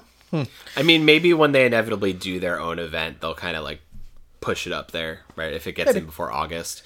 Another thing too, like that I feel like would have been at Sony's showcase if they were there would be we finally have Tetris Effect connected coming to PS4 or PS5. That's right, next week. They're doing like the open beta for it, which is pretty cool. I think it's June 23rd until sometime in July, which I'm hyped about. But I feel like that would have been a part of their conference as well. Yeah, it would have been a natural thing. But yeah, Hades I'm stoked for. I want to see what that trophy list looks like, and hopefully it's not as much of a bitch as Returnals was. This was at the limited run showcase. It's River City Girls 2, the sequel to 2019's River City Girls. Oh, I wouldn't imagine that. Yeah, sign me up. I fucking love those beat 'em ups. I love what River City Girls 1 did in terms of its like kind of like leveling systems and just combos and just kind of the whole like kind of combined beat 'em up and then anime feel of it. It just really worked for me. It was a lot of fun. So super stoked on. That wasn't the only thing that was announced, though. No, they're doing River City Girls 0 as well, or is it just River City 0? Oh, River City 0. Yeah, okay. Or maybe it is River City Girls 0, but you still play as them, but it's like NES graphics instead of like being SNES 16-bit. It's cute. I think it's a cool idea actually. It reminds me of what Bloodstain did with their I forget what they call them, Bark at the Moon prequel things that were like NES styling rather than being the full 2.5D that the main Bloodstained Ritual of the Night was. Yeah. Fuck, what was it? Was it fucking like Circle of the Night? Fucking Ring of the Night? Fucking Jacob's Ladder of the Night? Something. God. Belmont of the Moon. They made 2 of them. They did. Yeah, made 2 of them. I don't remember. We got to get Trevor in. He's our Castlevania correspondent. Trevor would know. Yeah.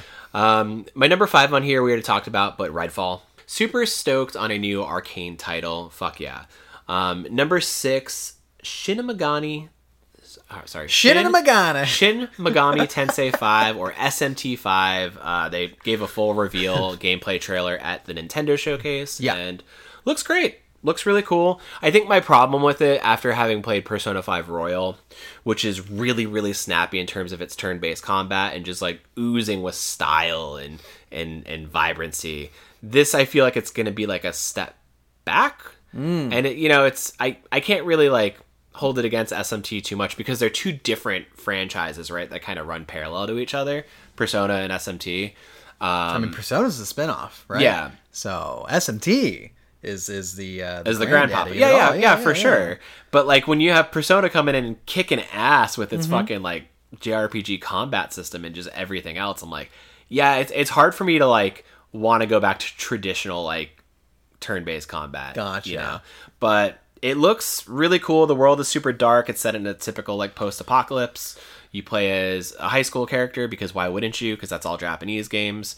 And you become this fucking like why is that demon actually? warrior. I don't know. Let us play as fucking college kids or adults. What's Something going weird, Japan. on? Yeah, it's strange. Yeah. I can't relate to high schoolers.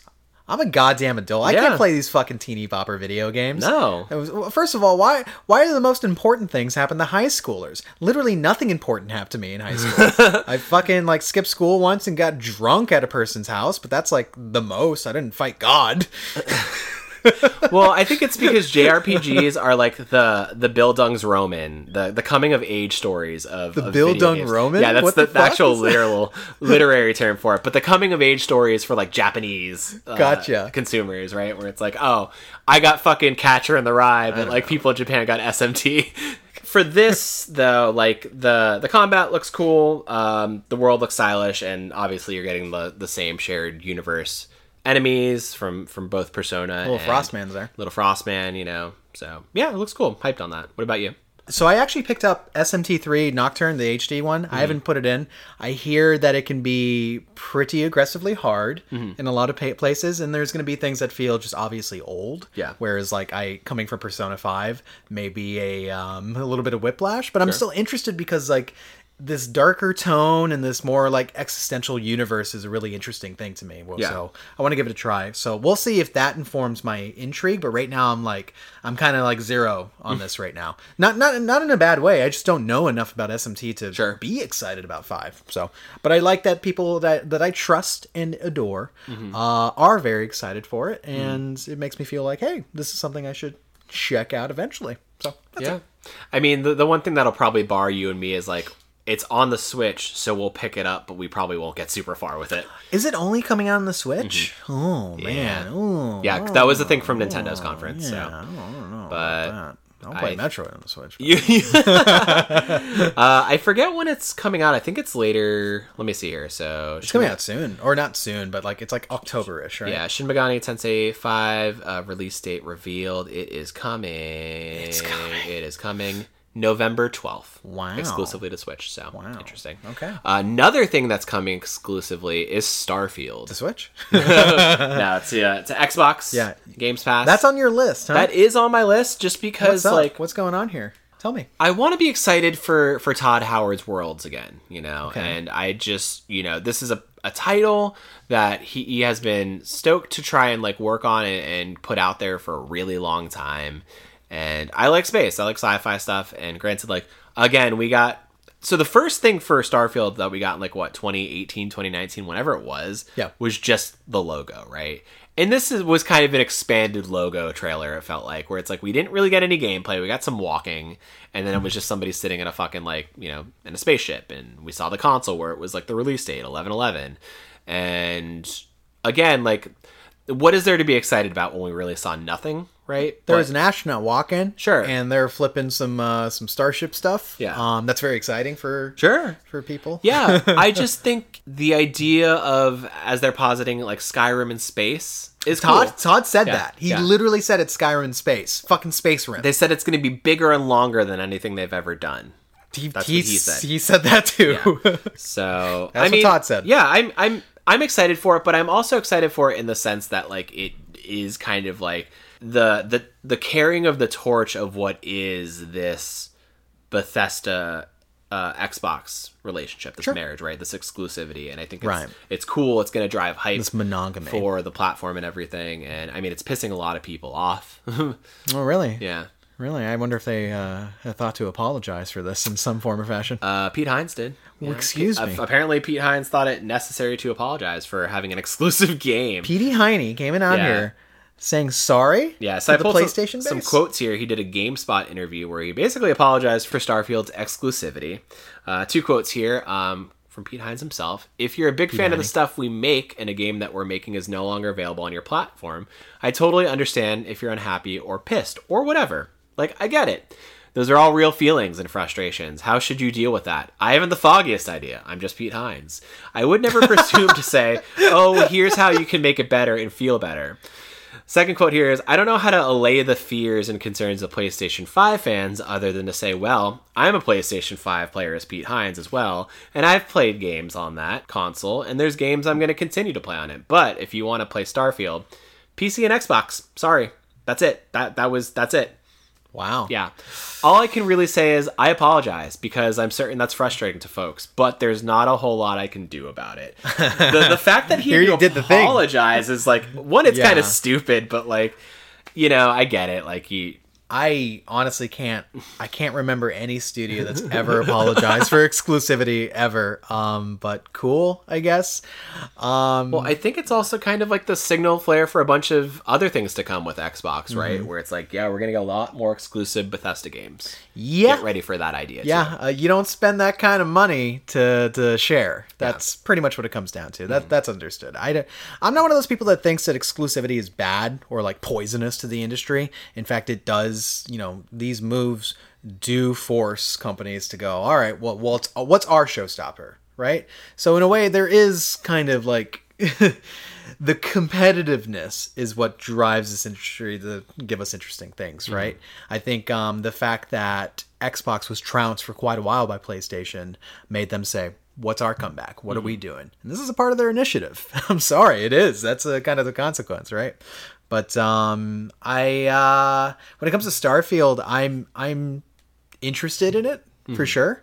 I don't have enough to go on. I'm sorry. Just the idea that Bethesda do space game is like not enough for me to go fucking loony for. Like, I get it. They have a pedigree. People love their games. For me, I've always been kind of like up on their games, but middle of the road as far as my excitement for their shit goes. Because I've faced a lot of bugginess and a lot of overly robust open worlds filled with narratives beats that I didn't really care for, right?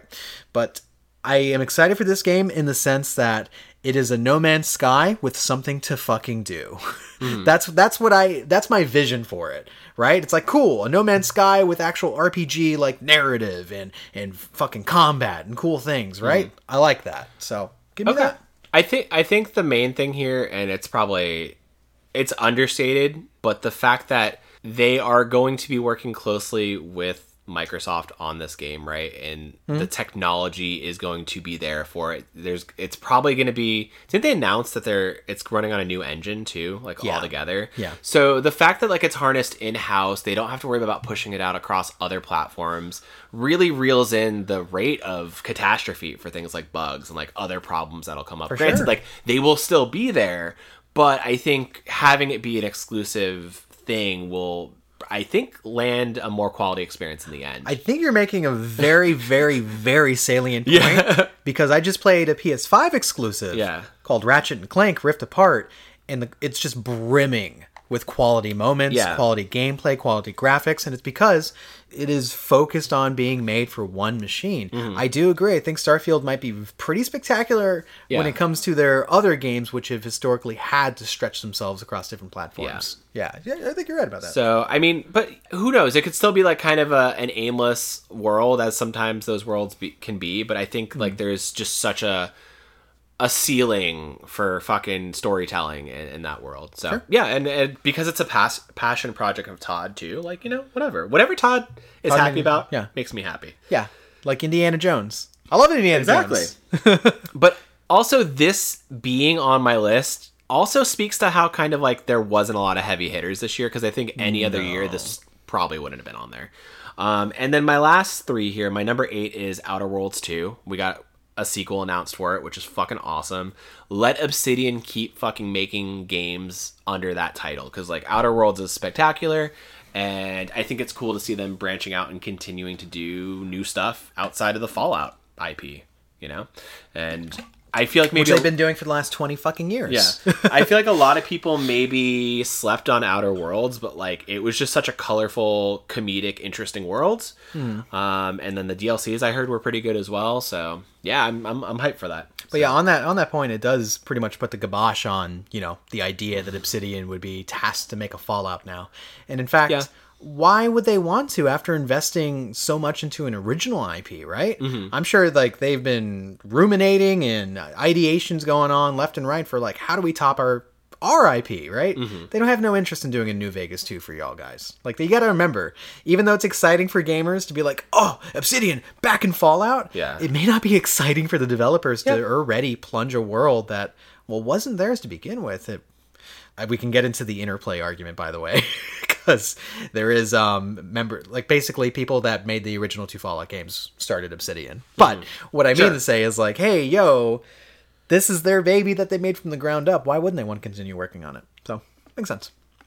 I mean, I could see now it all being in-house, like, you know, maybe certain devs getting cherry-picked and working across the 2 studios, but, like, I don't think you're going to get Obsidian solely working on a fucking Fallout game anymore. No, and then we still have Avowed, and they're still supporting Grounded. Oh, yeah. Grounded, there's an audience for it and a scene for it, but it's definitely a game I haven't touched. Hell, I'm interested in Avowed. I think that's going to be pretty Avowed sick. looks really cool. Yeah. My 9th one on here is going to have to be a Fatal Frame. Wow. What is it? Maiden of the Black Water? What's it called? I think you nailed it, yeah.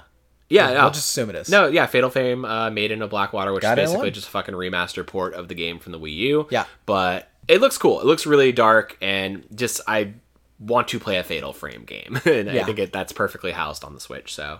And the other thing is, if it's a Wii U game, there's a 99.8% chance I've never played or heard of it. Sure, yeah, that's a fair point. So, new game to me. And my last thing on here, which was technically a Summer Games Fest reveal, was Tiny Tina's Wonderlands, which we got at the start of the Gearbox conference, which, again, like I talked about last week, more Borderlands isn't a bad thing. No. I think we've gotten a lot of kind of too much Borderlands in a short amount of time, which kind of like made it tiring.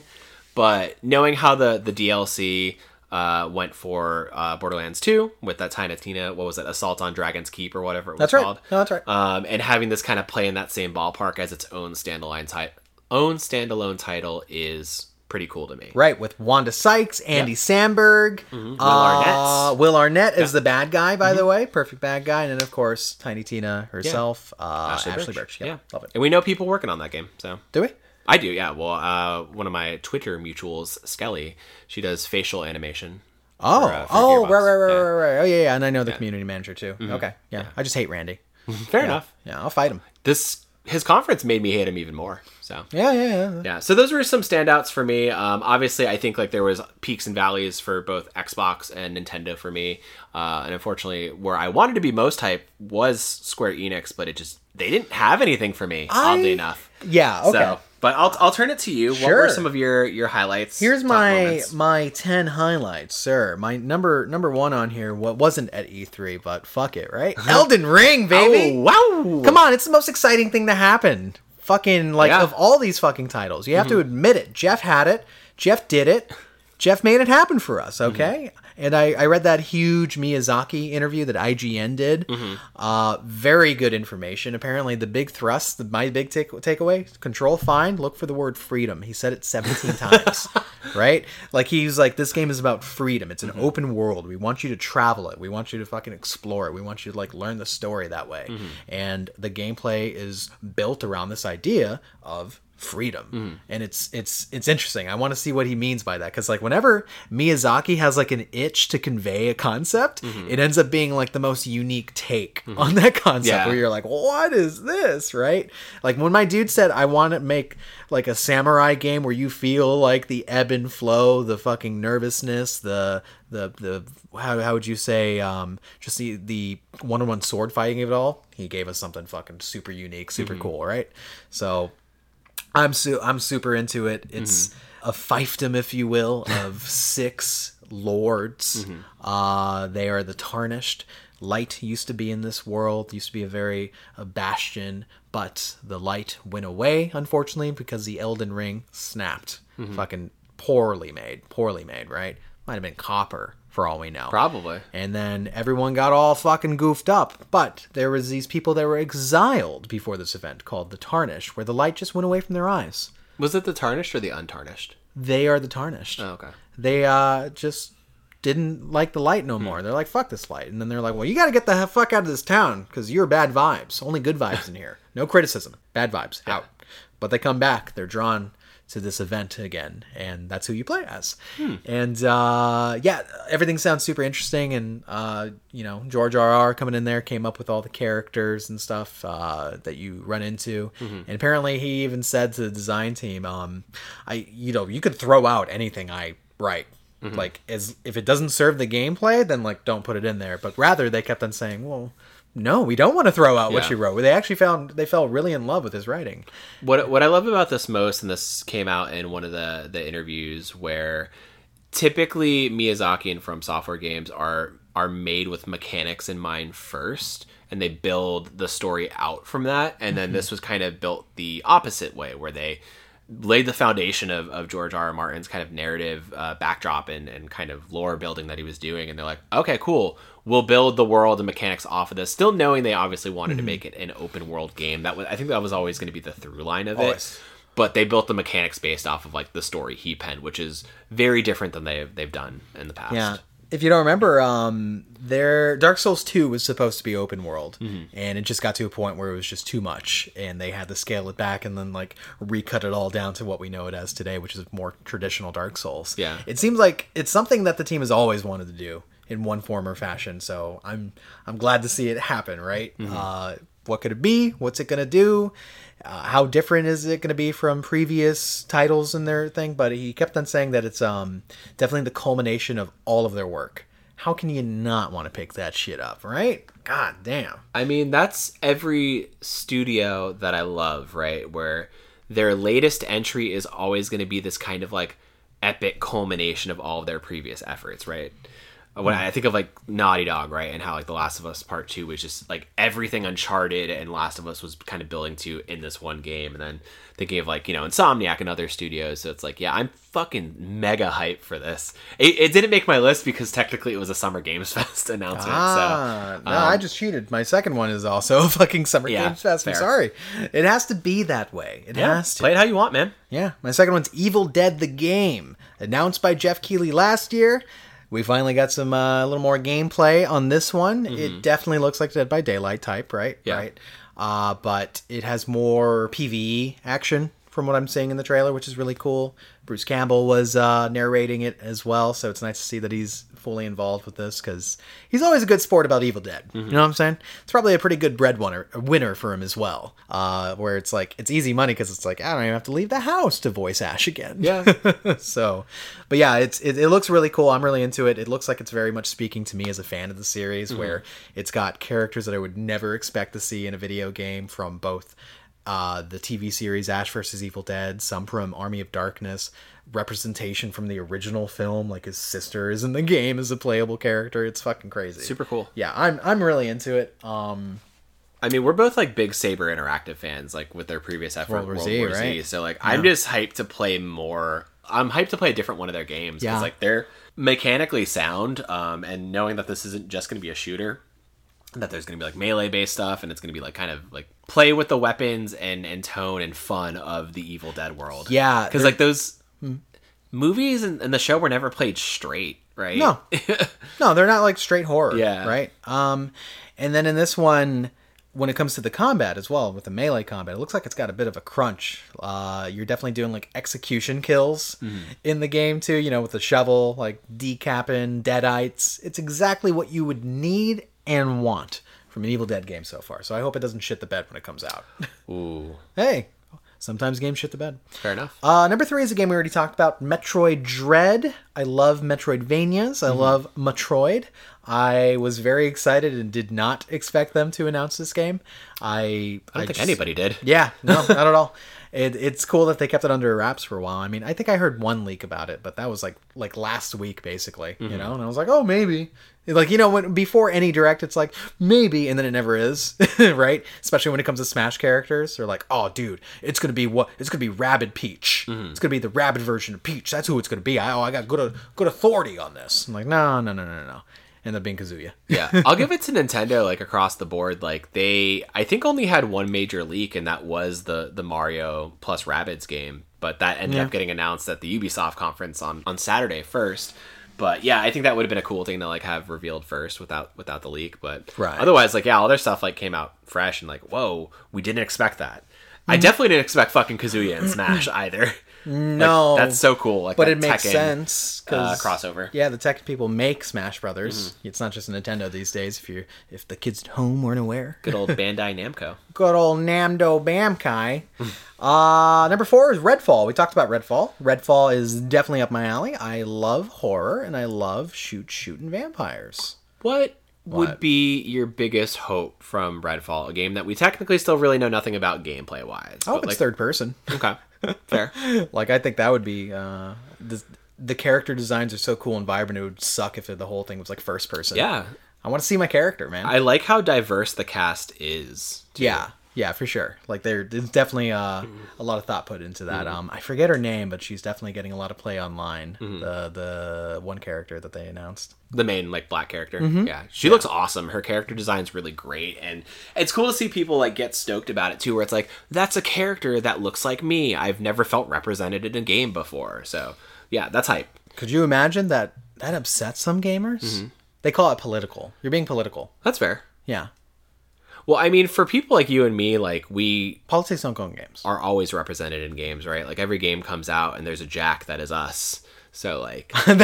Jack is finally a video game with me as the star. I've always needed to kill chaos. Just a normal fantasy lover who wears a t-shirt. Another thing that I would be pretty hopeful in the game is, I would love to take on, like, giant beasts together, right? Like, Back for Blood has, like, that going on, where I thought it was just like, oh, just normal zombies and shit. No, man, it's like gigantic beastos coming in. So that would be cool for Redfall to do, but yeah. I got number 5 on here, Somerville. We talked about it before. I think it looks really cool. It looks a little War of the Worlds-y, but it's got a cool art design. It looks neat. I want to pick it up. It's Xbox exclusive, apparently. So, gotta go there and play it. Sorry. I'm gonna need to get a fucking Xbox, or I'm gonna need to do what you did, buy a PC and just get Games Pass. Just get Game Pass, man. Yeah. Just get that Game Pass, dog. Number 6 looked interesting. Another smaller scale title called Replaced. What's wrong? You got to I can't place that name. Replaced? Yeah. Oh, it's a cyberpunky kind of... it looked like Katana Zero, but the art style was more intricate. Oh, and right. It was the one that, like, basically looks like Blood Runner, but you're going around having, like, fucking melee and gun downs, like, with different enemies, and the camera does, like, really cool, like, zoom ins and outs. It just looked very vibrant. It's definitely like it's a side scroller that's up my alley. Was that at Xbox? Yep, okay. Sure was. Damn, yeah. Like, you don't remember that show? Well, I don't remember where that was. If it was at that, or if it was at Square Enix, because they were back to back. So no, that was Xbox. Damn, sure. Xbox, man, you had like a lot of fucking good moments. I'm telling you, they had like a 90-minute showcase. Yeah. But number 7 on here, I know people are half and half about this, but I am actually looking forward to Guardians of the Galaxy. Speaking of a 90-minute showcase. Yeah. A lot of people kept on trying to compare it to Avengers, because that's their only point of reference, is like, this is the last Square Enix Marvel thing. And I'm like, no, this one's single player. That's one thing that they wanted to put down their foot and say, this is single player. Only disappointing side about it is you only play as Star-Lord, while the rest of the Guardians are, like, with you in combat. They're NPCs, which is like, dude, I want to play as all the Guardians, even if it's single player, right? But I don't know. Yeah, like, give me interesting situations where I can kind of, like, be Gamora or be fucking Rocket Raccoon and just, like, swap between them based off of scenarios. I think that would have been way cooler, but maybe to scale, just developmentally, it was just like, oh, for sure. Like, we're going to make it single player. You're going to play as fucking Peter. That's it. Right. Like, look, that's what happened to Avengers. They had to prioritize, like, hey, you can play as all the Avengers, and then they forgot to put environments in the game. Yeah. Like, that's basically what happened, right? So, very hard to scale. We got a 20-minute reveal of this, though. It was a bit much. Which took the wind out of a lot of people. Yes. Especially if you had Final Fantasy on your brain. Like, you didn't get it for a while. Yeah. But, I mean, it showed off some cool gameplay stuff. Super stylish. Got the music like the movies did. Probably hit a few people with DMCAs in the process. But, yeah. Well, there's a subbed out version on the main E3 channel where they replaced all of the music that was licensed with, like, friendly butt rock. Cool. I love friendly butt rock. Fucking awful. Nice. Yeah. It was bad, Daniel. What's going on? The combat looks really interesting. The thing that got me is that I think they got the humor right. That feels like the one winning thing that you have to do with Guardians, right? Sure. I think you might still have that weird uncanny valley problem that we had with Avengers, which is like, we have an idea of what the Guardians look like in our head, and then you show me some other white guy playing Chris Pratt's role, and it's like, what's happening here? Like, it always, it's a little off-brand. Yeah, it's only because graphics have gotten so good. Like, if you're not doing a super stylized, like, graphical style, then I'm just, like, looking at it going, like, that should be the bad Chris, the most Christian Chris, instead of this guy. But yeah. Number 8 is Death's Door. Ooh. Death's Door, actually, we saw it last year. It is isometric, hack and slash. Looked like it has some roguelike elements to it. You play as a raven. You play as a raven with a sword. It's pretty cool. And he's doing the work of death. He's going out there killing motherfuckers. That one's coming out next month, dog. Where did we see that? Was that Devolver or was that somewhere else? That was both at Devolver and it was at the, I think it was at the PC Gaming Showcase as well. It was at one of those, but it was at 2 different places, and it was like, there you are. Yeah, that's how you do, like, cross-pollination and kind of promote a game. But it looks dope, and I want it. I'm all for that isometric kind of, like, Diablo feel. And I got some anime for you, man. Oh, I love anime. What are we talking about? Jujutsu Kaisen? We're talking about Full Metal? We're talking Cowboy Bebop? What are we talking? I don't know what the fuck you just said. Those are animes, dog. What? Jujutsu Kaisen? Gundam? Gundam? Here, let me talk your language. DBZ! Power levels! Oh, power levels! Trunks. Yeah, dude! Yeah, Guyver. Guyver. Yeah, I know Guyver. Number 9 is Tales of Arise. Ooh. Tales of Arise looks hot as fuck.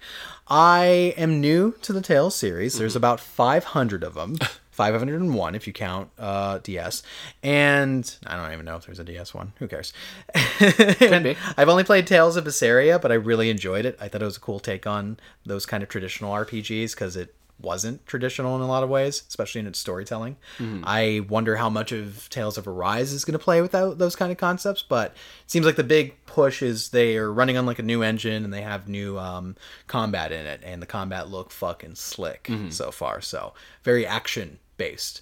I like action combat in my RPGs. I can't just sit there fucking sitting here like I'm fucking filing taxes, waiting my turn. What the hell is that? Yeah, what the fuck? Waiting my turn? I'm an American. I go to the head of the line. Yeah. Okay?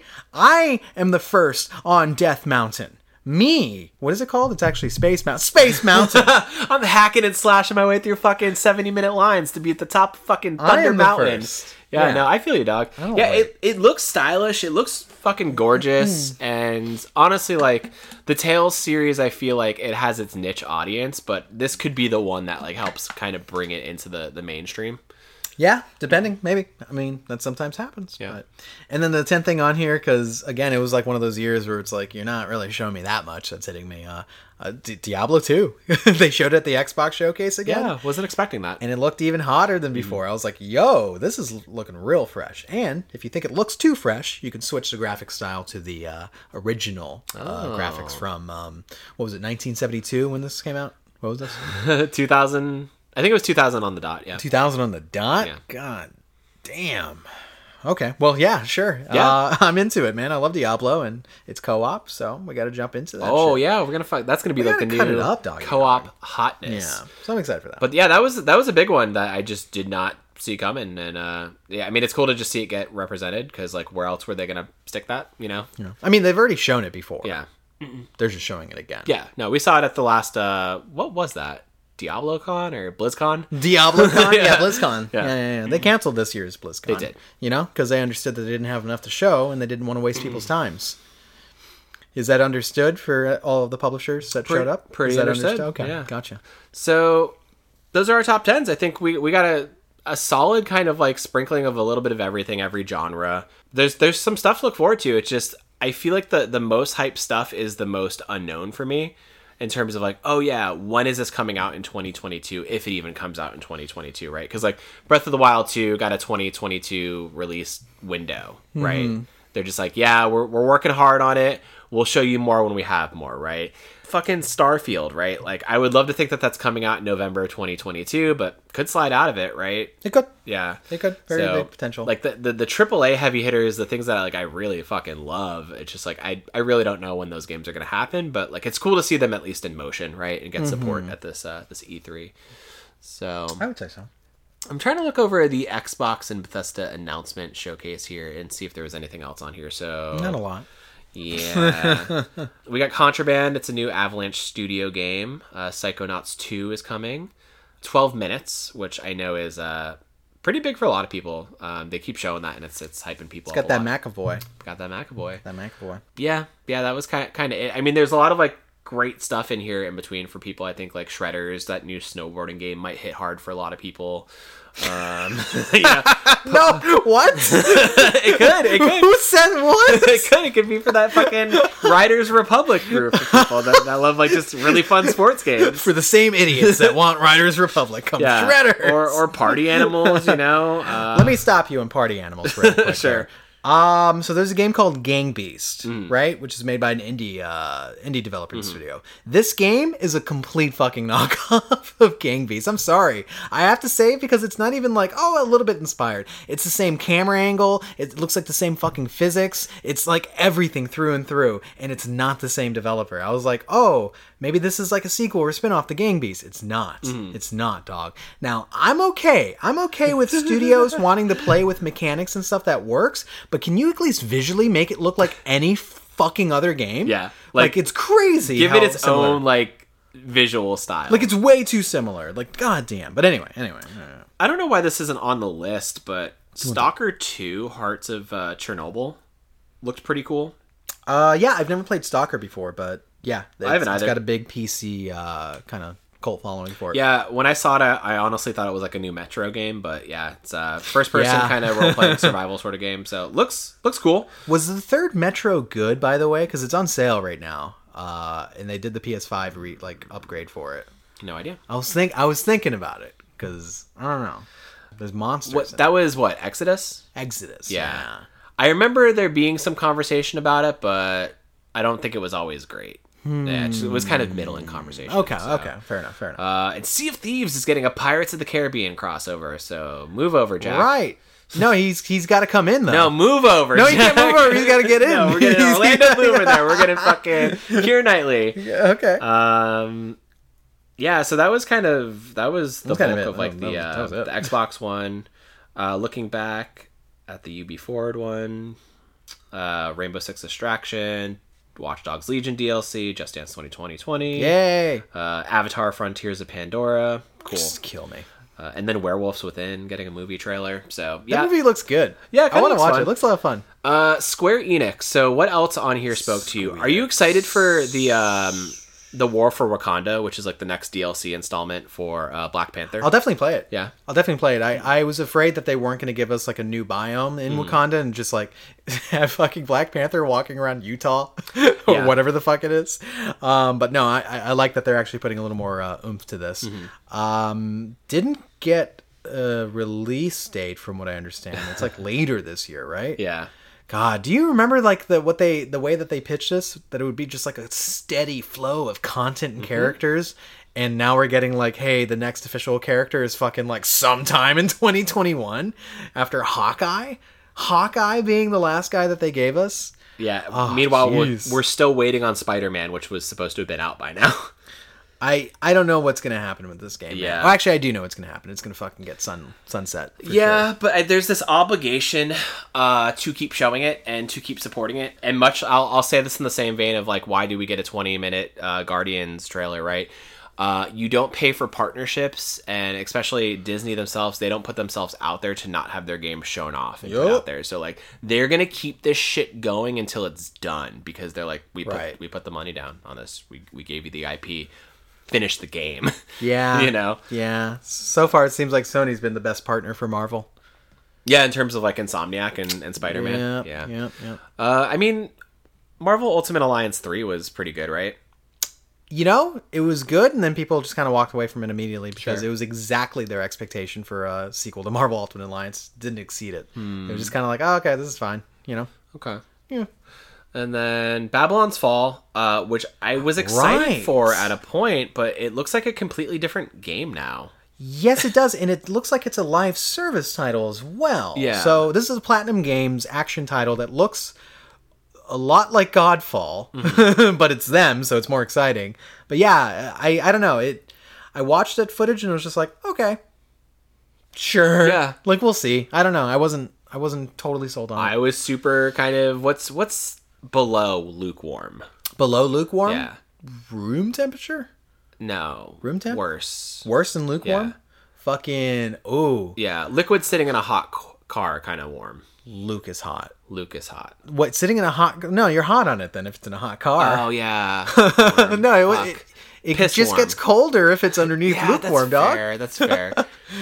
I was Jack Frost on this game. Well, I'm trying to think of like what would be like a lesser lukewarm impression, like Luke. All right, fine. I was fucking Luke on this, dude. Yeah, I was super Luke on this. There you go. Yeah. And then last thing I'll shout out is Life of Strange: True Colors. I got a deep dive into its empathy mechanic, and deep dive. Shout out to the homie MXM Tune Maya, who has a song for it. She was the girl who was like promoting it, and she's like, yeah, my music's in this game. She did the cover of Creep that was used for the initial reveal trailer. Yeah, so very cool. I don't know why I called her the homie. I don't know her, but like I don't know. I respect like the way she puts herself and her music out there, and she's really great with like community management and like, you know, being both a musician and somebody who like kind of is part of her community and fandom as well. So yeah, she's great. I'm into this. I feel like the conversation kind of like drifted away for season 2, and then this one being its like own game, not episodic, has me way more interested. I would rather have a full experience. Yeah. Yeah, for sure. Is there anything else you want to deep dive outside of Nintendo? Because that would be the last thing I'd probably want to run through. Oh God, I mean, not entirely. There's a few. Okay, so Limited Run had a few cool announcements, including Dusk is coming to Switch and PS4. Oh, cool. Dusk is kind of like that. Who do you call him? New Blood publishes it, right? And it's kind of like a callback to old like PC, very like, you know, twitchy shooters, and it's really cool, like old Quake. Oh, that's pretty cool. Okay. Yeah, but it's got a huge horror vibe, which is really cool. And then outside of that, I think it's cool that River City Girls is also coming to PS5. But yeah. Oh, and Skatebird. Skatebird? Skatebird. The fuck is that? It's exactly what it sounds like, Daniel. A bird that skates. Yes. We got those games. They're called Tony Hawk. Yeah, but this one has a bird, not the bird man. Okay. It's a bird. I think it's cool that Super Hot's coming to Switch and PS4. Yeah, that's pretty cool. That's a pretty popular PSVR game. Yes, and I played it in VR. It's really cool, actually, in VR. There's a lot of Shantae games on here. What the fuck? A lot of them are just re-releases and such. Okay. Yeah. Okay. Yeah, what the fuck? There's like a billion Shantaes in this world. Yeah. Interesting. Yeah, let's actually end on Nintendo then. Let's talk about some of their shit that they showed off. They started with the murder of most characters, which is the funniest way to reveal Smash characters. So I think Nintendo knows their audience with how they do these Smash reveals, where like they just have so much fun with them. Yeah, we're gonna get this Tekken character in, and he's gonna throw Ganondorf's body off of a cliff. It's pretty and funny. The Arms girl, I forget her name, Susie Arms. No one knows. Elastigirl? No, that's Pixar. Could be right. And then we're gonna throw Kirby off, but Kirby is Kirby, so therefore, you know, Kirby can't die. You can't. Kirby's forever. Kirby is canonically the star of Smash Brothers Ultimate. Like, that's true. Yeah. So that was pretty hype. Yeah, that was cool. And I like that he actually has combos, like 10-button combos, just like in Tekken and stuff. Cool. Yeah, and it was really cool. It was a cool moment hearing the PS1 fucking theme for Tekken in the middle of a Nintendo Direct. That was neat. I was like, what? Let's see what else we had here. We're getting Life is Strange remastered. Oh, we forgot about that. Life is Strange is getting remastered, and it's also coming to Switch. And then True Colors is coming to Switch as well. Can I ask you about... Yeah, Guardians is... Actually, that's interesting because that's going to be a cloud-based version of the game. So it's not going to be actual, like, cartridge. So they did that as an experiment with Resident Evil 7 in Japan. Yep. Why not now, right? Like, if it works, it works. Bring it here, man. I'd love to play 7 on the Switch. It makes me curious to know if maybe it just can't run natively, or, like, what is going on with it. But yeah, for sure. I imagine inevitably, like, when we do get that rumored Switch Pro, which, sorry, gamers, it didn't get announced, maybe we'll get a cartridge version for that, but... Yeah, let me ask you about this. What's your level of Daniel excitement? Dan excitement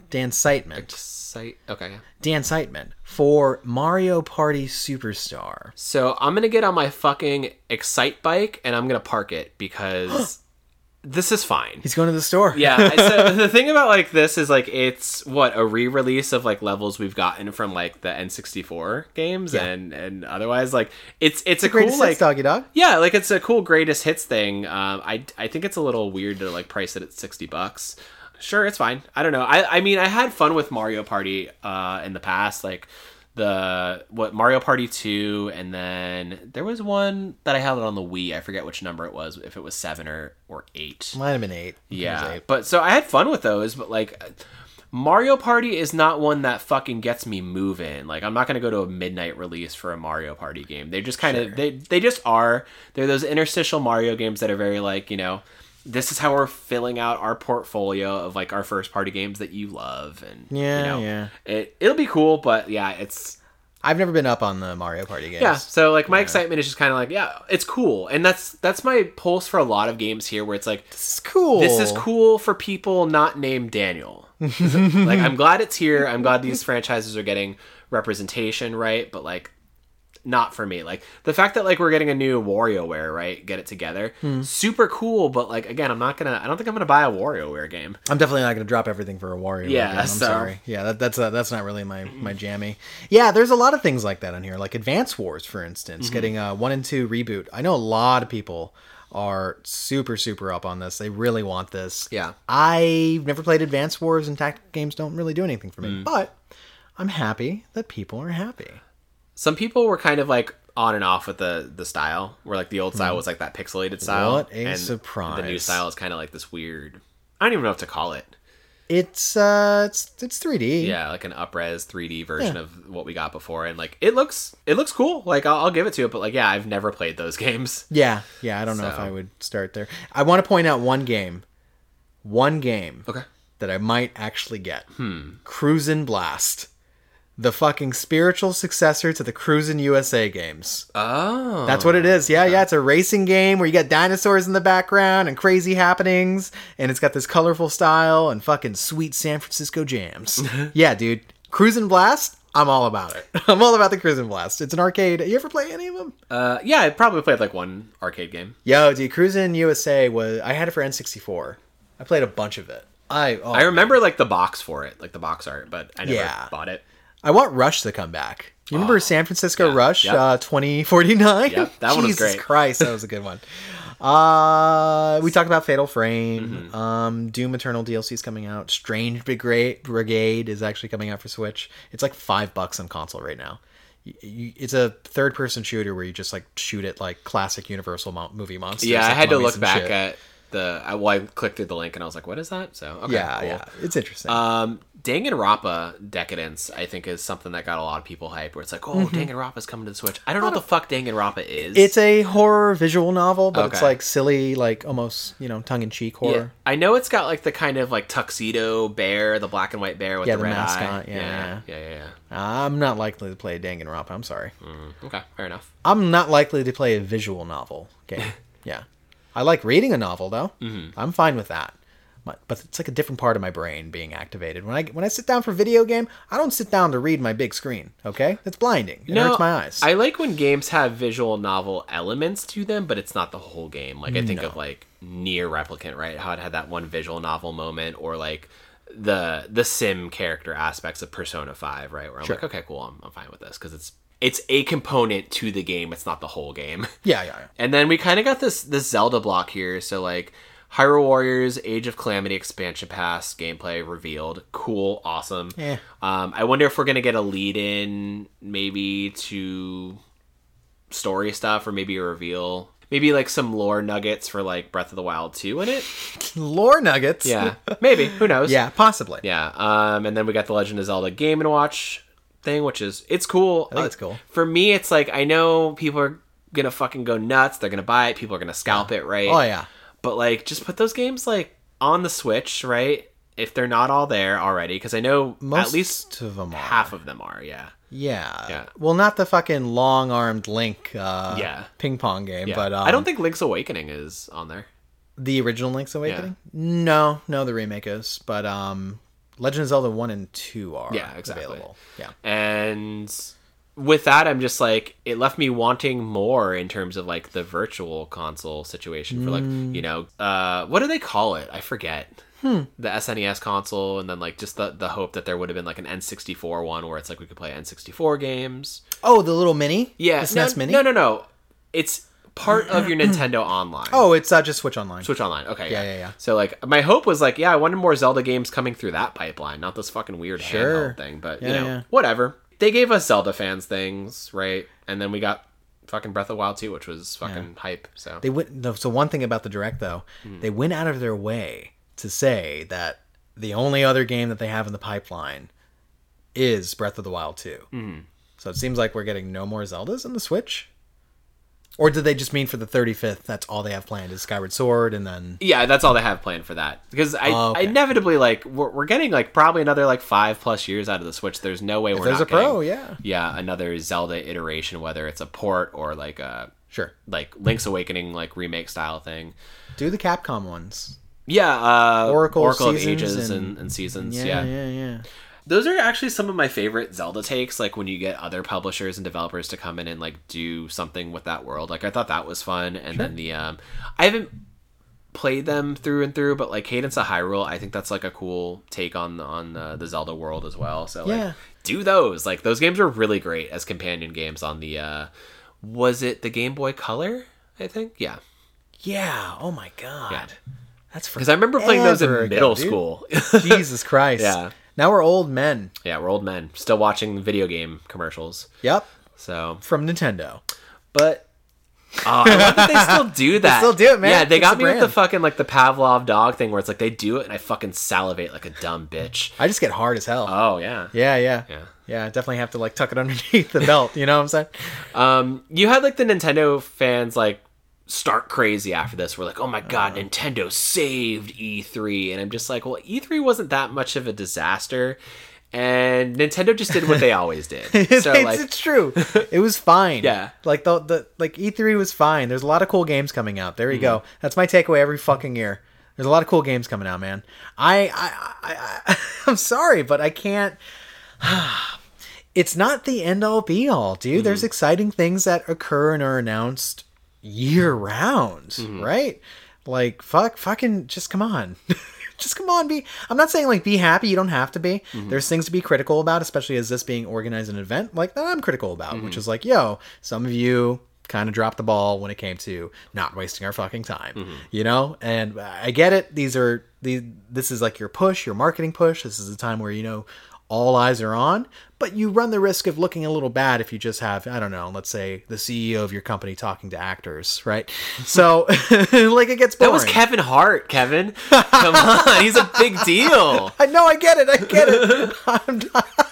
I'm just not that excited. It's Roland. Like I thought, like that was their chance to show a little bit more of that Wonderlands, right? And then they're like, "Well, here's some concept art," and it's like, "Okay, yeah, so concept art and kind of just talking about how it's going to play as like a standalone title." Yeah, and it's like that's cool. The joke going around was could have been an email for like a lot of this, and honestly, there's a lot of truth to that. Could have been like, hey, could have been just blog posts, could have been some trailer you released that you happen to release in the same time. You didn't have to make it like a thing because you're always going to run the risk of people going, oh, they're doing a show, they must have something really cool to show. Sure, Capcom, it's like, god damn it. But otherwise, it's like, it's fine, because I have a couple of games I'm really excited about, and I got some touch bases on things that were announced in previous years that also look cool. Right on. I move on. Yeah, because like at the end of the day, like it isn't the end all be all, and we're gonna get more announcements throughout the summer, and there's always gonna be another conference, and there's always gonna be another E3. It's like just because like we didn't fucking get Mother 3 or Metroid 4 Prime or Metroid Prime 4, I should say, or like whatever, we'll get more stuff. Video games are always coming out. Like it's an ever fucking pumping machine of fucking games on every level. So like, if you didn't get what you wanted, hold your breath. It'll happen soon. Hold your breath for a while. A lot of people were kind of upset with Nintendo that like we didn't get any Pokemon stuff or we didn't get any like Animal Crossing stuff, and I'm just like, well, they do a good job at containing some of their IP reveals in like siloed directs, like doing a Pokemon direct or doing an Animal Crossing direct. Right. And it's like there's still room to do stuff like that. So yeah. My question for you is kind of like an end note as like E3, right? Like, obviously last year we went without it and it was fine, right? Do you think it's still going to be like this staying force in the industry that people feel like they need to show up to? Because obviously some people have already decided, i.e. Sony, that they don't need to be there. And like, what does it need to do to kind of evolve to stay like relevant, I think? Because like, I think this is like a annual thing that gets people, casual gamers, hardcore gamers, like excited for it, but like it is diminishing over time, it feels like. Yeah, I would say that the question of relevancy about E3 comes up every fucking year, right? Yeah. And like you can make one argument one way or the other, but the name at least matters, to a mainstream audience or a mainstream enough audience. And I think there's always opportunity with names that matter, basically. When it comes down to, again, I don't think this was a great E3, but it's great that they were able to still put it together after being gone for a whole year, right? Like, we were all gone for a whole year, it feels like, in one way or another. And to come back to it and still see like, hey, you know what? Some of these old tried and trues are back. That's great. I do think when it comes to improving some of what they have going on is that, maybe clean up the showcases a little bit, because it seems like there's a lot of satellite things going on that all acted like that they were like a bigger thing than they were, and then they ended up not being. Maybe make more relevant showcases if that's the case, right? But what was the second part of that question? What do they need to do to draw people back in, like Sony, or?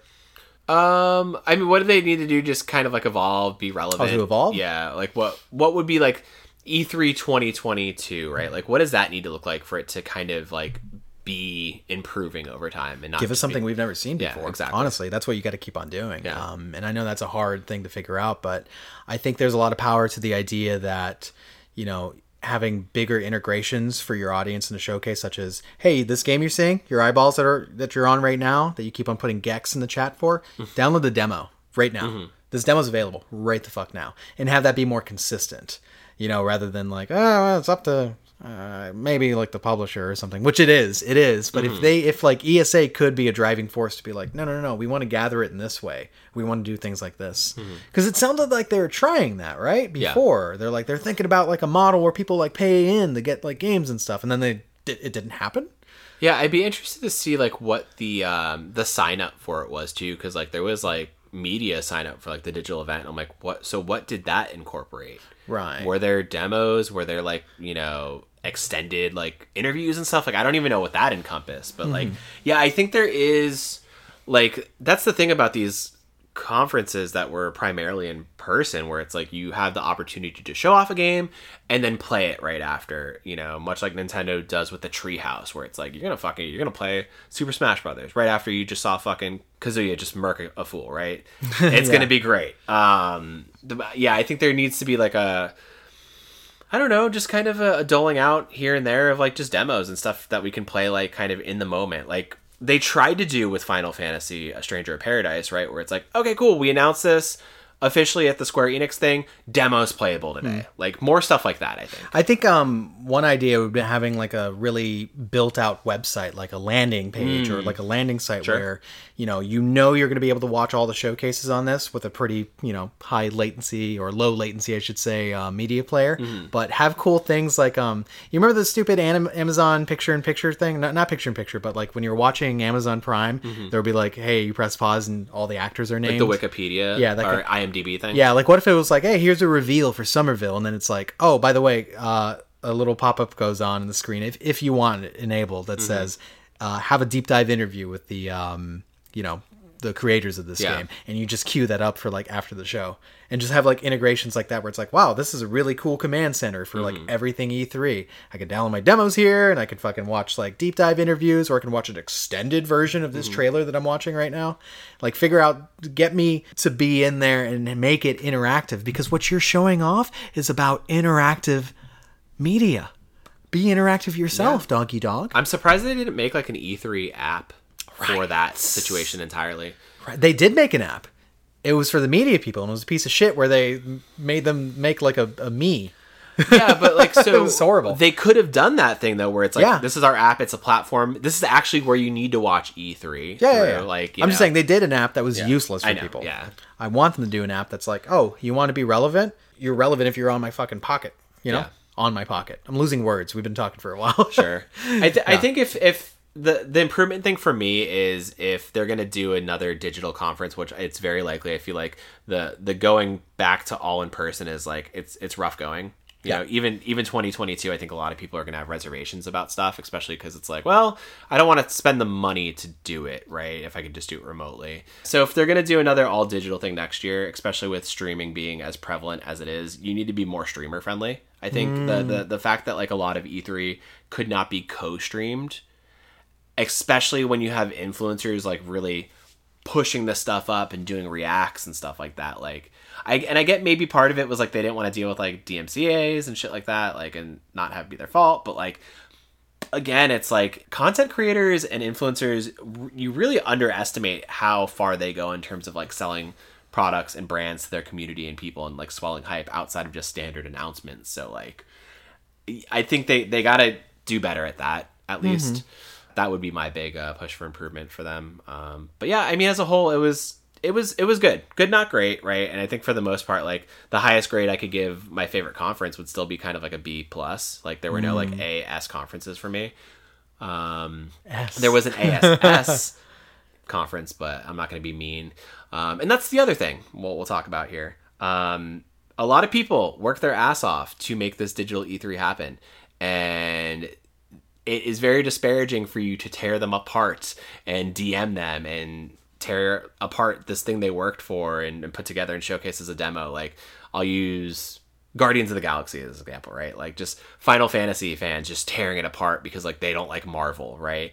A lot of people work their ass off to show off that thing, and it was a hard thing to do and a hard thing to get right, and probably took a lot of crunch and a lot of stress, and they made it happen just so you can have your video game commercials. So, like, chill out.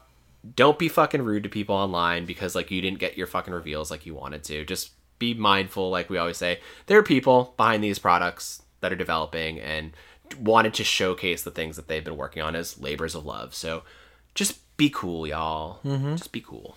Be critical of ideas, not people. Yeah. When it comes to entertainment media, I guess. Unless you need to be critical of a person. Unless you need to be critical of people. Yeah. There's no laws anymore. There's no rules. Tear them apart. Rip them apart. Exactly. No. Yeah, I mean, I'm excited for Guardians. So fuck, yeah. You can give it as much hate as you want. I'll pick it up. Yeah. I'll get in there day one. I'm a fucking... I'll get day one, man. Marvelous megalomaniac. That's how they get me. I love Marvel, dude. So yeah, I mean, that's all I got. Do you got any other closing thoughts on E3? I want Elden Ring. There we go. Looks really good. Well, I hope E3 next year has a more of a kind of an oomph to it, I should say. You know, I don't expect another Year of Dreams ever. In fact, I can't even remember what the Year of Dreams was, but oh, I can. I don't expect it. But I would love for it to be so big and so cool and so interesting and so unique that, you know, people like Sony or publishers like Sony can't say no to wanting to be there. I don't see it happening, and maybe that's okay too. I'm also okay with there being a world where E3 doesn't exist because there's plenty of, figures in the industry that are willing to figure their own thing out. Jeff being one of them. Yeah. Enemy number one to the ESA. You know, so we'll always have a thing, right? But I think it is it's still at least a good thing for these, you know, I think about the smaller guys more often than the big guys because Halo's always going to get its gas no matter what. Sure. But things like Somerville, things like Replace that I wouldn't have known of or cared about if it weren't for the fact that, hey, Xbox took the time to say, take a look at this shit, guys. Yeah. Knowing that it's not going to land with every single audience member, but knowing that, hey, it's going to land with people that have never seen this before. And that's enough. I like that shit. Yeah, same. I like E3 as like a showcase of like indie darlings and stuff you wouldn't otherwise get. Right. It's great because it's like you have there were millions of people watching E3 across multiple days, and it's like those are eyes that otherwise would not see these games. No. So no, there's power to this event. Whether or not it can remain relevant is besides the point. It still is hollowed ground in some way for a big portion of gamers out there. They've been doing it a really long time. It's been around since what, like the 90s? Yeah. So 95, I believe. It's crazy. I know. Time. But, I mean, for a thing that was downtrending up until, like, 2019, right? Like, I think once we move away from, like, the COVID full impact of, like, these digital impressions, right? And inevitably, maybe we'll go back to being in person in full in 2022 or 2023. But like, that's where I hope we get these bigger fucking reveals again, right? But also, like, maybe it was just a weaker year because of COVID as well, right? There was a lot of stuff that obviously probably wanted to get like definitely announced, but just there's got no maybe pushed about out. it. And, Absolutely. Yeah. I don't know why I said it as a maybe. It's 100%. Yeah. Where it's like that probably took the umph and wind out of a lot of people's sails, and like the umph. Things probably weren't ready as they probably normally would have been. Sure. So yeah, I don't know. Yeah. I hope that in person comes back for no other reason except for this, Daniel. That the very loud, obnoxious Bethesda guy gets to attend in person again and shout, "Talk! Yeah, oh my god! Oh, Elder Scrolls Online!" It's about you, friend. It's about you. We're living for you, Bethesda guy. Good stuff. All right, well let's land it. Thank you guys for listening as always. You can find us over on Twitter at Save Room Show. Let us know if we should become venture podcasters and content creators into the new ASMR space. Should we try and break into that market, or should we just stick to gaming? I'll fart into a mic. You kind of already do. I already show feet. Yeah. I show those little toesies. Oh Yeah. Do you make people like redeem like channel points for it, or do you just give them away for free? Nope, I'm like the fucking Game Pass of feet. You know, you just come into the channel, boom, you got it. Love it. You got a steady flow of feet. Oh, Nothing man. but soul there. I could probably suck my own toes, you know? Oh, wow. I'm pretty flexible. Yeah? Yeah. Okay. You want, I don't know. I don't want you to right suck your toe right now. Okay, we're not on camera, so it's like, No. you know. But people waste. would have to hear my mortified reaction of you putting your foot in your own mouth. I could do it, dude. Yeah, I know. Listen, I won't underestimate your abilities. Fucking dare me, bro. All right, put your foot in your mouth. Make it a year of dreams for me. Let me see you eat your foot. Fucker. Well, anyway, good night, everybody. Good night, guys.